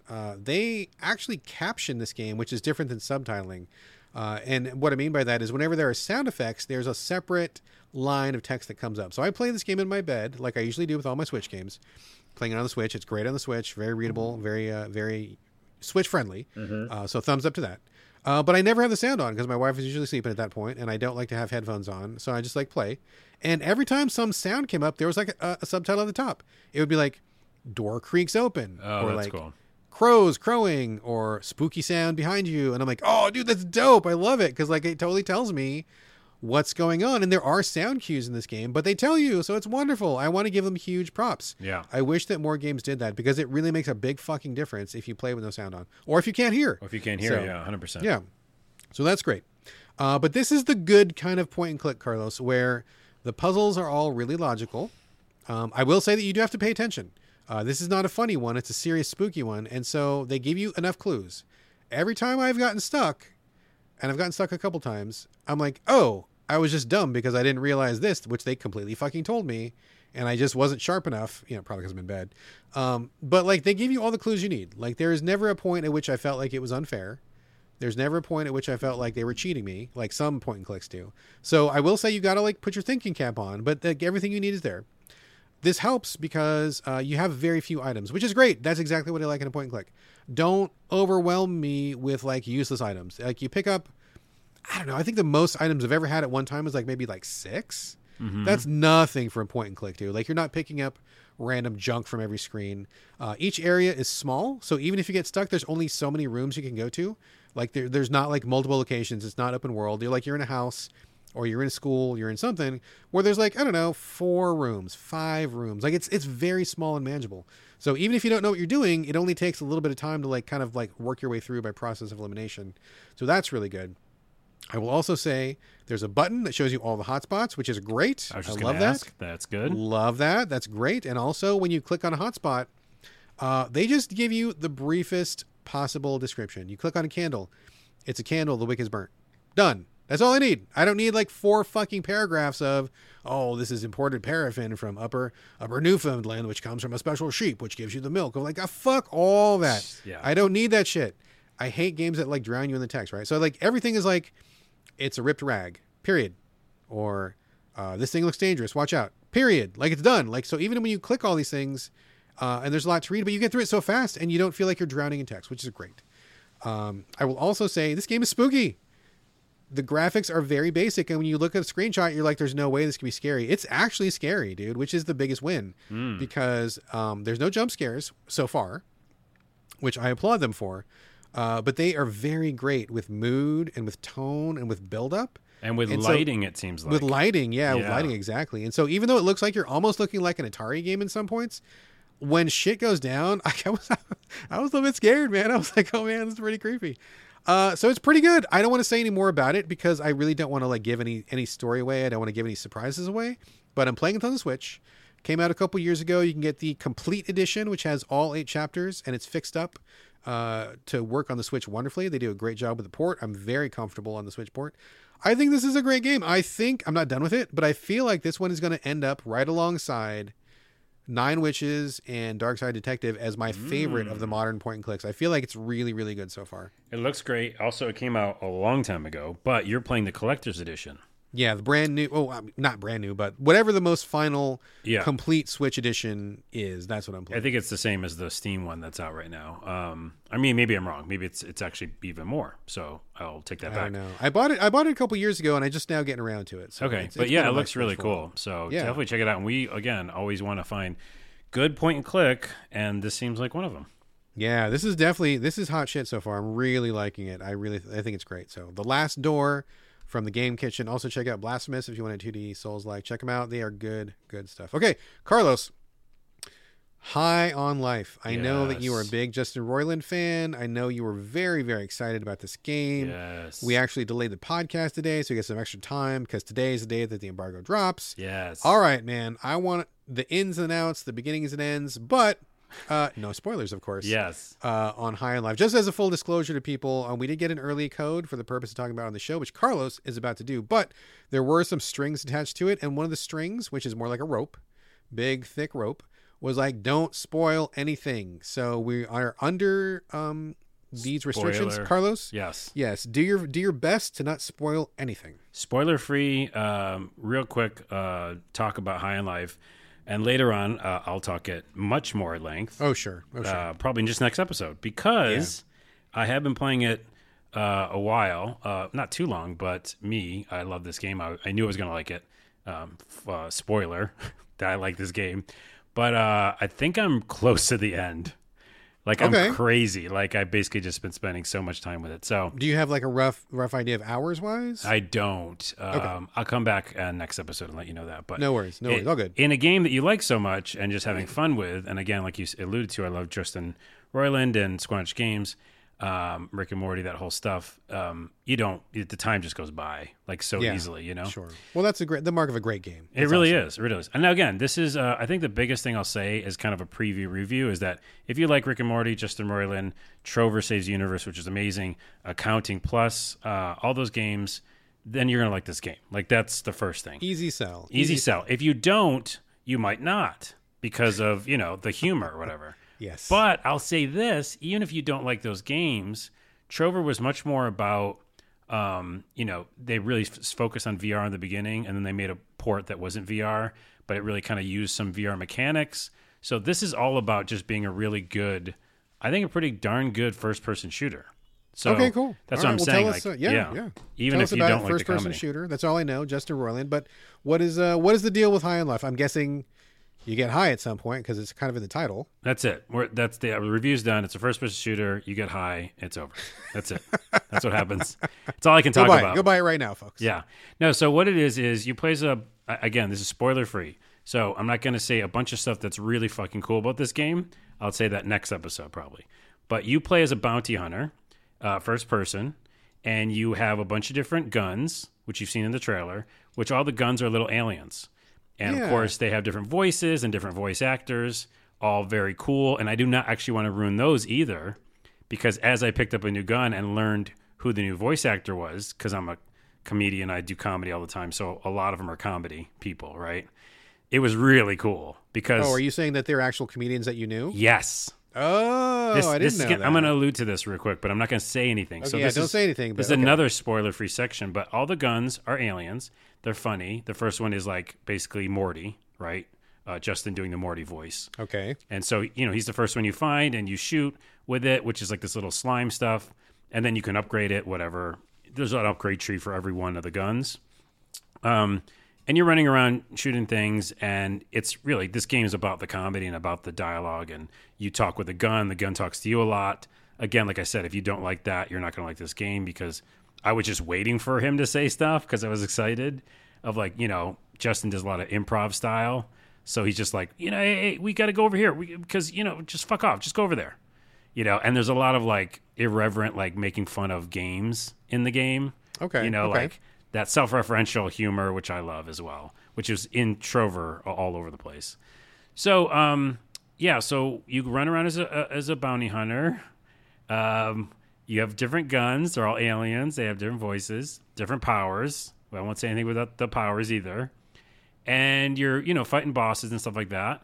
I'll side skip the story parts and say the only thing that I thought was weird, and this is like a tangent for me, is that regular mode, there's regular story and hard or something.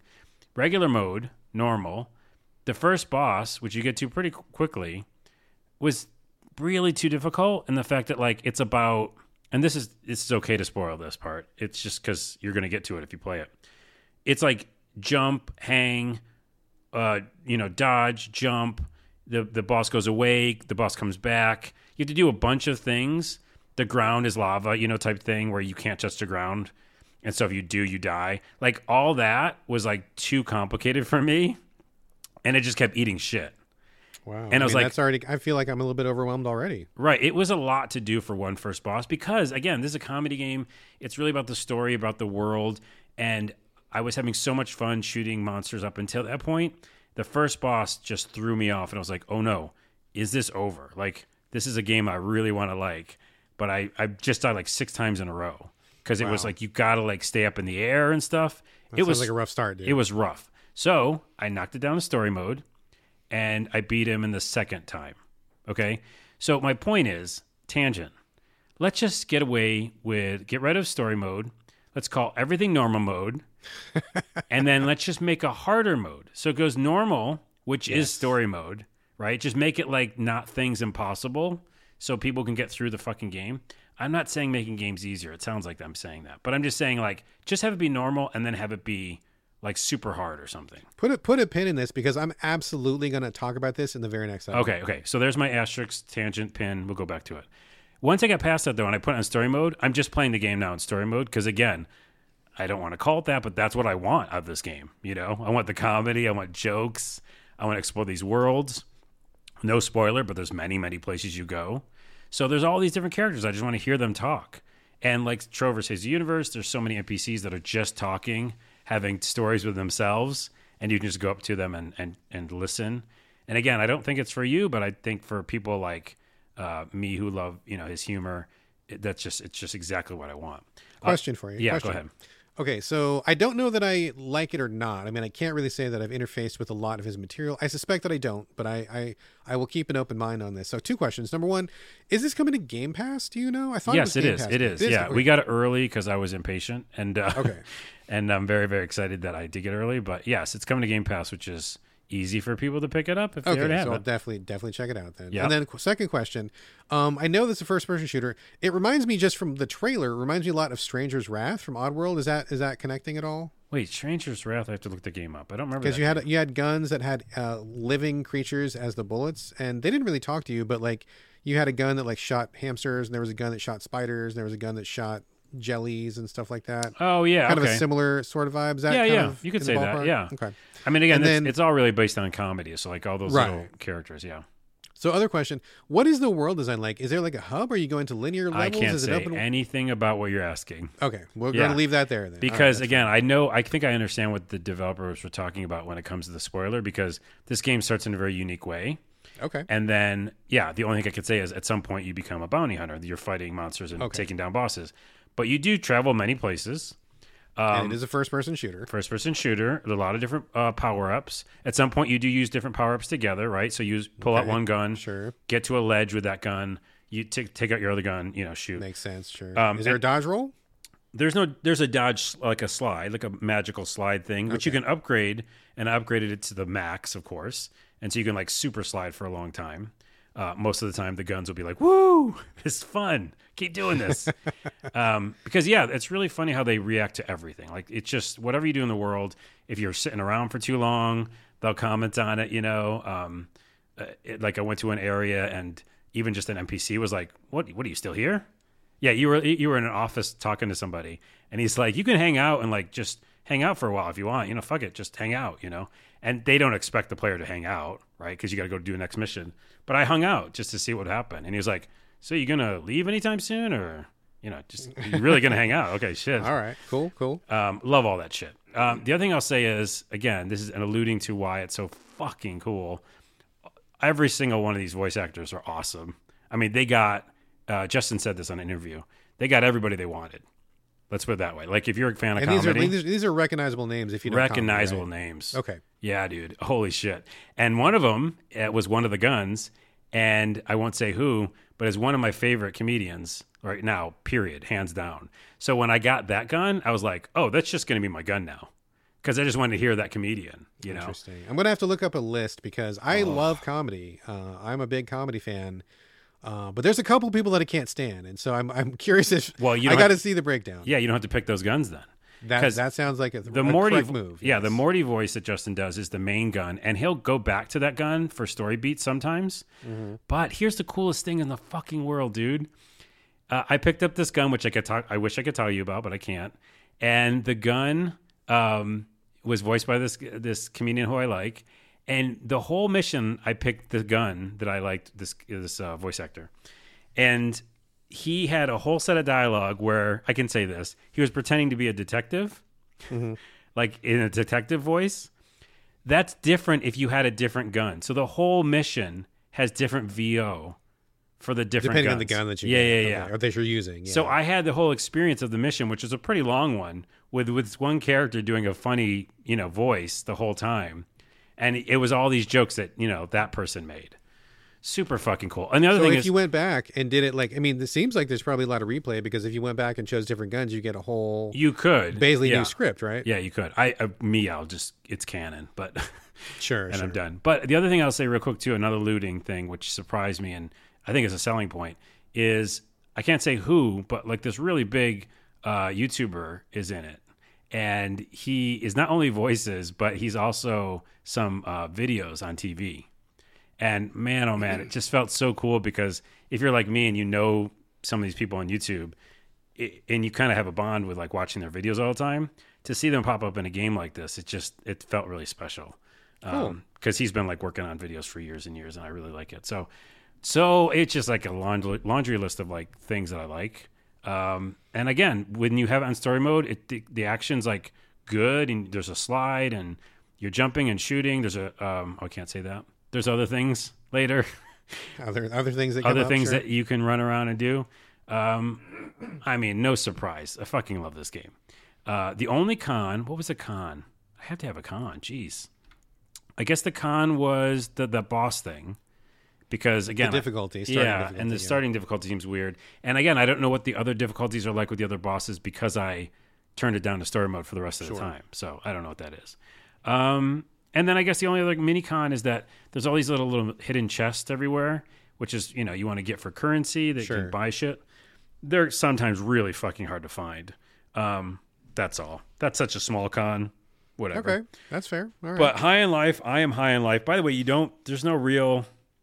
High in Life is actually a spoiler, so I can't say what that title means. Sure. But it isn't about being high at all. Like, that's not what this is about, really. Yeah. All right. Well, that's fair. All will be revealed. I'm sure we will talk about this again once we get a little bit further out. In fact, I'm not even sure if the game is even out yet. Does it come out today? No, tomorrow? It's not even out yet, I don't think. At the time of this recording, I don't think it is. All right. Well, whenever it comes out, I'm sure that all restrictions will be dropped once it's available to the general public, because you can't control what the general public says. I'm sure we will circle back and you can talk about the parts that you think are good that are currently under embargo. So I know I really want to play it. I really want to tell you the rest of it. High in Life will come out. Oh, what? Why doesn't it have the date? Xbox soon. Game pretty Pass, soon. December 12th. Oh, today. Today, so later today. All right, excellent. Wait, if it comes out today, that means can I talk about it? No. You cannot talk about it. All right. We did it. Okay, we did it. There it is, High in Life. I think it's great and really funny, and I'll tell you more later. Excellent. All right, cool. Maybe I'll give it a shot. It's on Game Pass. I don't got nothing to lose. If I don't like it, no problem. So yeah, I don't want to say you won't like it in the beginning, but do you like Rick and Morty? I've never seen Rick and Morty. Okay, crazy. Did you see Trover at all when I played it? I knew of Trover, but I didn't bother because I'm not familiar with those guys and I didn't have any time to play it. So I don't I don't even know. I mean, it's very possible that I might like Rick and Morty, but there's so much stuff surrounding it. I kind of just like stayed away from it, just from like all of the hubbub and just all of the weird fans and just stuff like that. I don't know. It's got a weird like meta to it, and I didn't know that I wanted any part of that yet. So it's funny because the people made the meta. There's no meta to the actual. It's just like comedy. It's like people just making animation. So yeah. Well, anyhow. It's like when that the creator, one of the creators, Dan Harmon, is one of the creators, right? Yeah. Yeah, and he got on and famously said he hates his fans. Like, he hates the fans of the show because they don't understand the show and it makes it miserable for everybody. So, like, if the creator of the show is saying that he hates his own fans, I mean, that is kind of like, that's a very strange meta to have. And then when that soy sauce thing happened, no, it wasn't soy sauce. It was Szechuan sauce or something. Yeah, that whole thing happened. Like, that just made it even worse. So I don't know. I know what you're doing. And those two things, let's put it this way. Put those on the side. Okay. Put them over in a little box. This is not Dan Harmon anyhow, by the way. So this is Justin. Yeah, separate, yeah. Justin has a whole company and the Squanch Games, and they're just like awesome developers and, fans of comedy. Right. So that's how this thing is being created, and that's how Trover and accounting was created, right? So it's totally away from that. So maybe you will like it. I don't know. No, I mean, that's very fair, and I'm glad you brought that up. I mean, that was just my personal rationale of like why I haven't dipped into Rick and Morty, and then anything that's kind of associated with it, I kind of put it all in the same basket. So maybe that's not fair of me to do. Maybe I should give it a chance and see. Maybe I do like it. I don't know. I got to keep an open mind. Give it a shot. Check it out. All right. Final game of the show, and it's a big one. I don't even know what I'm going to say about it. Marvel's Midnight Suns. Oh, my this is goodness. one I was very, very, very excited about. And I was not in on the pre-release, which is fine. But I did eventually get a code provided to me by PR for the purpose of talking about it on the show, which I'm doing right now. So thank you very much to PR. That's great. Because I wasn't going to buy it because it's really expensive. It's $70. $70 for the starting package, $80 for the medium package, $100 for the big package. I was like, yeah, it's like, ooh, boy, like that's a lot of money. Sorry, I'll tell any developer to fuck off at $100. I mean, especially right now with I don't know. That's just fucking insane to me. It's a lot of money. Even $70 is a lot of money to me because I'm famously a person who buys games on sale, and I get a lot of games for free since I'm the editor of the website, and I just like, money's money. Like, it's, we work hard for our money, and I'm not rich by any stretch of the imagination. So, $70 is like, damn, if I knew for a fact I loved it, I would buy it, but I didn't know, right? You don't know. It's a lot to gamble, and I'm not a gambler. Ever tell you when I went to Vegas? And you failed at gambling? Oh yeah, I sucked at gambling. I went to Vegas, and I'm like, I'm not a gambler, right? So I took $20, went to a blackjack table, lost it in like 4 seconds, and I'm like, I'm done. And I didn't spend a single penny for the rest of my time I was at Vegas. I'm like, fuck it, I'm not gambling, nothing. Weird. So okay. I'm not a gambler. Not a gambler. Anyway, had a great time though. So Marvel's Midnight Suns, what the fuck is it? It is a turn-based tactics game, very much in the vein of XCOM, which makes sense because it's made by Firaxis, which makes XCOM. There you go. So great pedigree, right? Like you're thinking XCOM is dope, one of my favorite turn-based strategies of all time. The recent one, is great stuff too. So that was a great starting point. That got me very excited. What also got me excited about this was the premise of like the darker side of the Marvel universe. Now we've seen Iron Man and the Avengers and Spider-Man and all that stuff, and those are great. I'm a Marvel fan. Period. Like no ifs, ands, or buts. I'm a Marvel fan. Period. Have been. Will continue to be. That's where I'm at. But there's many aspects to the Marvel universe, right? Like there's the straight across hero stuff. There's the sci-fi stuff. There's the space stuff. But there's also the occult stuff. And the occult stuff doesn't get a lot of play. There's a whole slew of heroes and villains that are all about like witchcraft and Satan stuff and other dimensions and all that kind of stuff. And if you go back to the 60s, 70s, and even the 80s, there's lots of it. But they just kind of shy away from it recently for whatever reason. I think probably Doctor Strange is probably the closest they've come to tapping that side of the Marvel universe. What about Moon Knight, right? That's kinda, a DC? Yeah, kind of. Yeah, kind of. Yeah, it's Marvel. Yeah, a little bit. But they go even deeper than that. I mean, there's like a dude that's like, Hellstrom, son of Satan. There's like, Magic, who is like the Queen of Limbo, and there's all sorts of demons and shit. Like, there's all sorts of stuff in there. Right, they're not going to. Hold on. That they don't go into. I just have to say this because this would never come up ever again. But I just remembered Blue Devil. He's from DC, dude. He's I love DC, Blue Devil, I know, man. but I remember reading Blue Devil. It felt like, because I loved Ambush Bug. I love Ambush Bug as well. Okay. Yep. And I have a whole story about Ambush Bug. I have a movie script that I want to get written someday before I die. Okay. But Blue Devil was kind of funny, wasn't he? A little bit funny. Yeah, he was. He was kind of like Hellboy, but he was also like, he was a devil. I feel like it was comedy, but he was also a badass. Man, yeah, Blue Devil's great, dude. Okay, sorry. Okay, no. Hold on. Tangent. Yeah. Tangent. I'm Blue Devil. This is one of the biggest heartbreaks I've had in recent years, dude. So, did you watch the recent Swamp Thing TV show? It was on the DC network, and I think it went to some other network, but like they did a whole first season of brand new revamped Swamp Thing. Did you watch that? I know of it, and I didn't watch it, no. Okay, that kicked ass. That was really good. It was on the DC specific channel, which was crazy because why would DC have its own TV channel? That's dumb. But it was a great show. I loved Swamp Thing. And I don't know if you knew this, they were building up to have Blue Devil appear on that show as a supporting character. Holy fucking hell. It was going to be Ian Ziering, who was from Sharknado and also from all those shows from the 90s. They hinted at it so fucking hard. He had the costume. And if people don't know, Blue Devil was a stuntman who got welded to his costume when he was playing Blue Devil through magic means, and he became a devil, but he was actually just a stuntman in costume originally.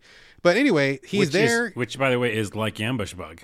Yes, and also like him was also kind of like Ghost Rider too. A lot of parallels there a little bit. Yeah, but he's there. He shows up a bunch. He's got some powers going on. Occult stuff's happening. He had the Blue Devil mask in his back, and then towards the end of the series, he fucking hulks out, and it's off camera, but you're kind of looking through his eyes, and it's pretty fucking clear he's Blue Devil.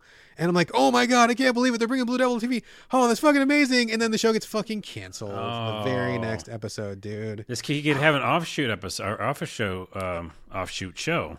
Can't say that. Spin-off or something. Spin-off, yeah. I wish, but I don't know what's happening. I think Swamp Thing deserves to come back.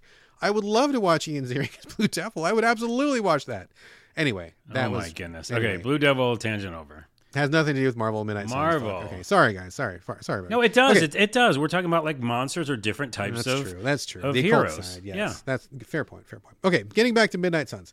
I was excited about this because they feature not all, but many of the occult type heroes that we don't get to see a lot of. So like Agatha Harkness, although she is going to be getting her show in a much different version because she was on the Scarlet Witch show. But Ghost Rider, who is one of my all-time favorite characters. Doctor Strange is in there as well. Blade, who's a fucking badass. We have Magic, who I mentioned earlier was the Queen of Limbo for a while. Wolverine, hello. Jeez. Wolverine is not one of the occult heroes, but he does show up in the game. I'm sorry. I thought you were just listing all the people that were in it. Yeah. No, just the occult people. Just the occult people. And your character, you play a brand new character called the Hunter. They give her a very strong occult background as well. So she's like a spooky demon person. And so like you've got this team of occult people. I'm like, okay, this is great. I'm very much looking forward to the dark side of the Marvel Universe because we barely scratched it, folks. And there's so much to go through, like decades of material. The interesting thing that happens is that very quickly they pivot away from that. And a lot of like other heroes show up. We have Iron Man. We have Captain Marvel. Right. That's when Wolverine shows up. Wolverine shows up. We have Spider-Man. There's a couple more people that are going to show up. And I'm like, this is weird because this was pitched as the dark, occult, spooky Marvel game. And then and I don't get me wrong. I love Spider-Man and Iron Man. I love them. I love them all. But it's very weird that they are showing up in this occult game. And I almost feel like it's kind of a panic button from the developers because they're like, wait a minute. The biggest star we have is Ghost Rider, and only some people like Ghost Rider, and kind of Doctor Strange. Maybe we don't have enough star power. Okay, let's get Spider-Man and Wolverine and Iron Man, and it feels a little bit like a wrong turn to me. Yeah, a little bit. What happens is, and it's actually funny too, because when these guys show up, when the Avengers type people show up, people in the game actually talk about what are they doing here? Like, why are they here? Like, we're the B team. We're the black magic users. What's Iron Man doing? Like, they talk about it in the game. Like, I have to feel like it was the developers being like, management made us put Iron Man in this game. We didn't want him in here. It feels weird that he's here. And it does feel weird that he's there. Yeah, it's like a nod to what's happening.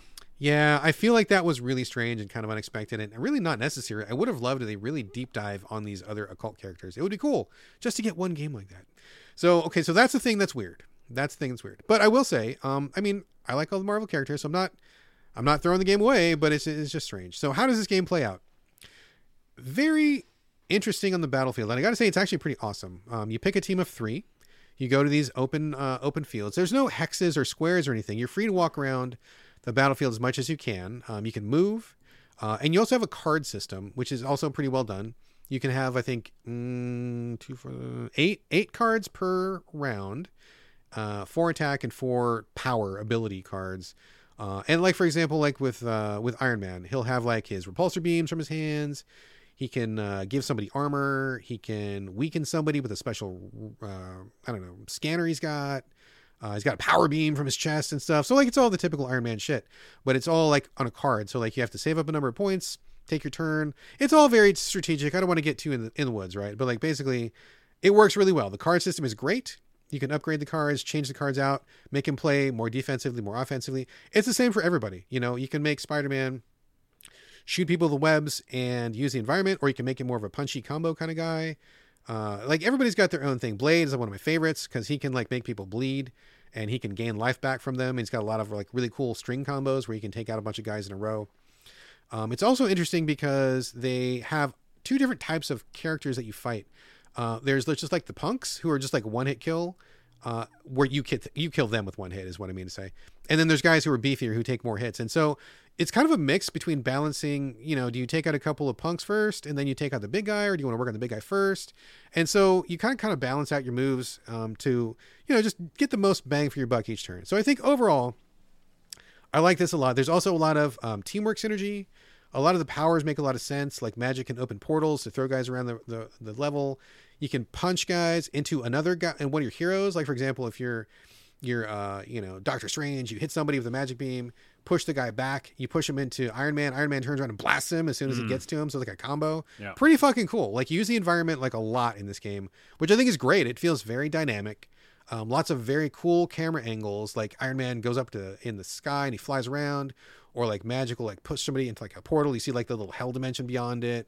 Or Nico from the Runaways is there. She's got like all these cool spells that are like spiders and bats and stuff all over the field. It looks, the special effects and ability effects are pretty cool. So I like that.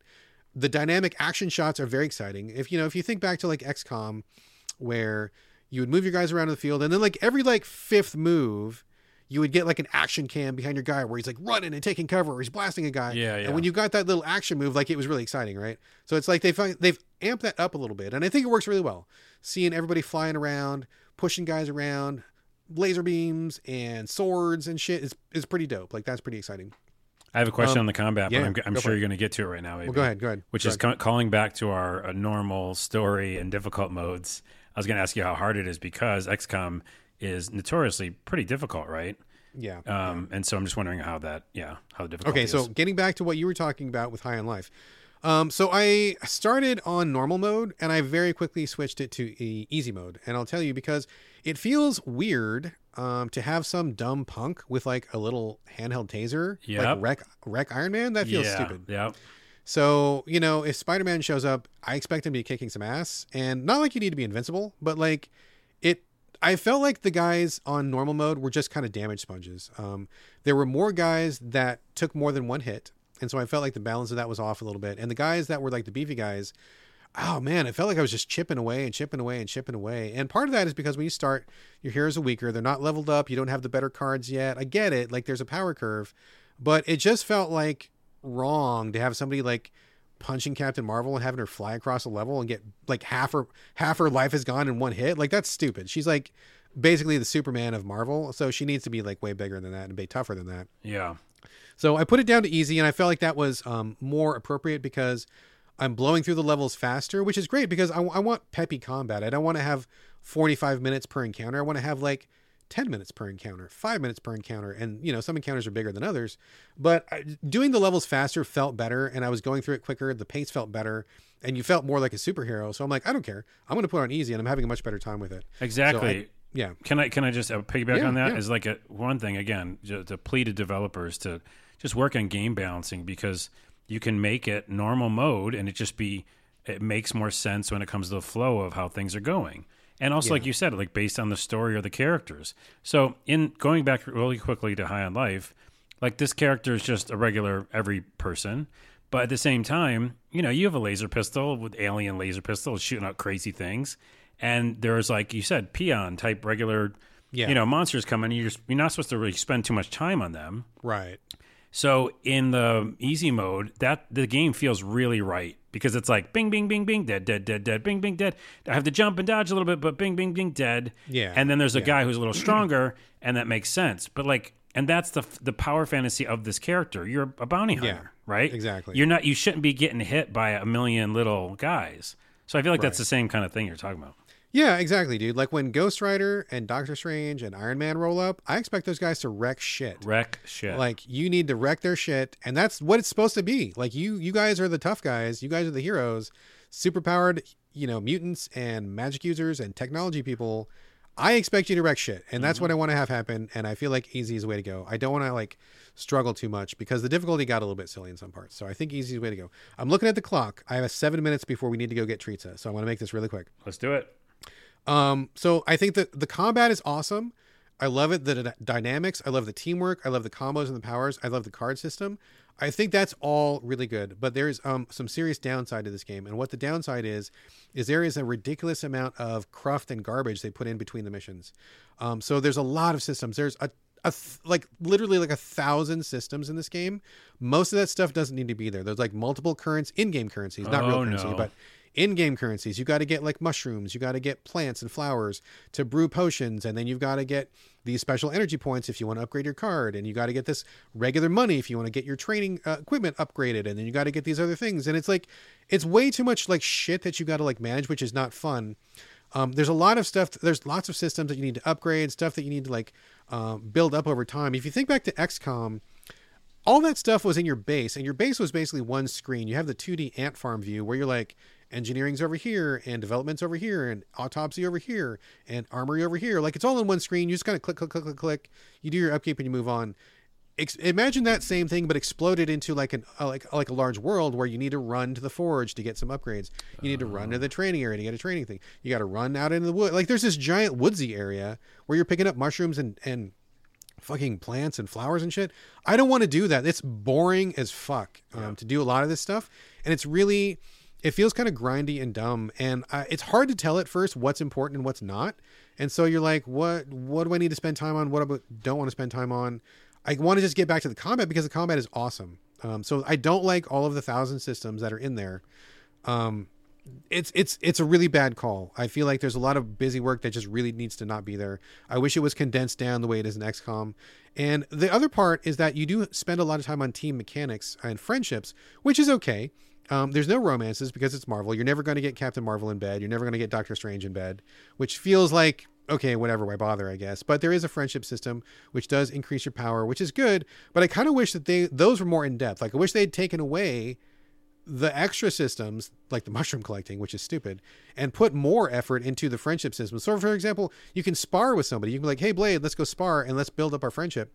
And rather than actually doing the sparring, which would have been pretty cool, it just goes to a screen where it's like, you guys sparred, yay! And then you get like +2 points. I wanted to spar with Blade, or, I want to do like a little mini side quest or something with somebody to make it feel like we're really doing something. I mean, you're basically just like giving them presents to up a meter. You're answering simple questions to up a meter. You're going to go to a quick screen to up a meter, but it doesn't feel like you're really spending time with them. And I wish that they had leaned into that more than just like all this other, like all these like thousands of other systems. So like the downtime between missions, if you're maximizing, is way too long. Like you wake up in the morning, you go to the training area, you do all that stuff. You go to the forge, you get all that stuff. You talk to everybody who needs to be talked to. Then you check your spy machine, check that thing, check out your fake internet. There's a whole fake internet where there's messages. Check all your fake messages. It reminds me of that one game, Various Day Life, right? Remember I was playing that? Oh, yeah. And it was like all these systems you had to do before you actually went out and did something. Yeah, exactly. Like you check your internet, you check your private messages, you check the shop, anything to do with the shop. Then people like want you to give them stuff, so you got to get them stuff. There's also presents. Check the next to store. Oh, I don't want to play this. All this stuff, and then you get to the battle, and you're like, "Oh man, the battle's awesome! I love the fucking battle. This is great. This is cool. Kicking ass. It looks great. This is fun." And then nighttime, you have a nighttime routine where you got to go talk to your friends, hang out with your friends. Then you got to go out back in the woods because certain plants and mushrooms are only available at nighttime. There's like a day-night cycle, so you got to go back in there, collect that shit. And if you and at a certain point, dude, like real talk, I just kind of gave up on the extra stuff because I enjoy the combat. The combat is great. I think that's really fun and it's really compelling. I do want to finish this game, but I'm just like, I don't care if I miss out on a few extra powers or I miss out on a costume or something, because I absolutely don't want to be collecting mushrooms. I absolutely don't want to spend so much time on these currencies, but God, you kind of have to, because if you want to level up your stuff, you got to have the heroic essence. You got to have the cash money. You got to have the spy intel. And it's like, okay, I get it. But like, I can't help but feel there is a more streamlined, more dynamic game in here waiting to happen. Yeah. They leaned into the busy work way too much and didn't focus enough on compelling character action, compelling friendships, and just really focusing on the combat, which is really where it's at, dude. I wish if they could take all that shit, put it in a little ant farm, just like an XCOM, I would be totally happy with that. Right, which it sounds like what the developers are good at.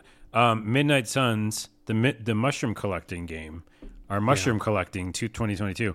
I think that I also heard, just really quickly, I heard the negative. Another negative is that the dialogue is pretty bland and just kind of weird and generic. It's stupid. There's way too much talking. I skip through all the talking because I don't give a shit about it. Which is crazy because how you started this review or preview or whatever is that, like, I liked that, like you said, all this mythical and mystical kind of thing. And so that you think there's a lot of stuff that's great for cutscenes for that, you know? Yeah. So, all right. It's the story is just, it's way too much junk. It just feels really low cal, low value. Which is a shame because I think they've really hit something cool on the combat. I really would like to see them iterate this combat. I want to see them build and expand on it. I'm looking at the clock. I'm running out of time, actually. So let's put a pin in this. I'm going to keep playing this game, and we'll come back to it. We're going to talk about this more, but let me just say, love the combat. Don't like many of the supporting systems, and I feel like there's a lot of potential here. I'm going to keep going, and I'll see what happens, but we'll circle back. And unfortunately, we do have to wrap up because I need to take my family out for our treat today, as I mentioned at the beginning of the show. Okay. So really quickly, let's just pivot into closing, and we'll pick it up next week. Quick shout out to Tim Van Ingen for retweeting. Thank you very much, Tim.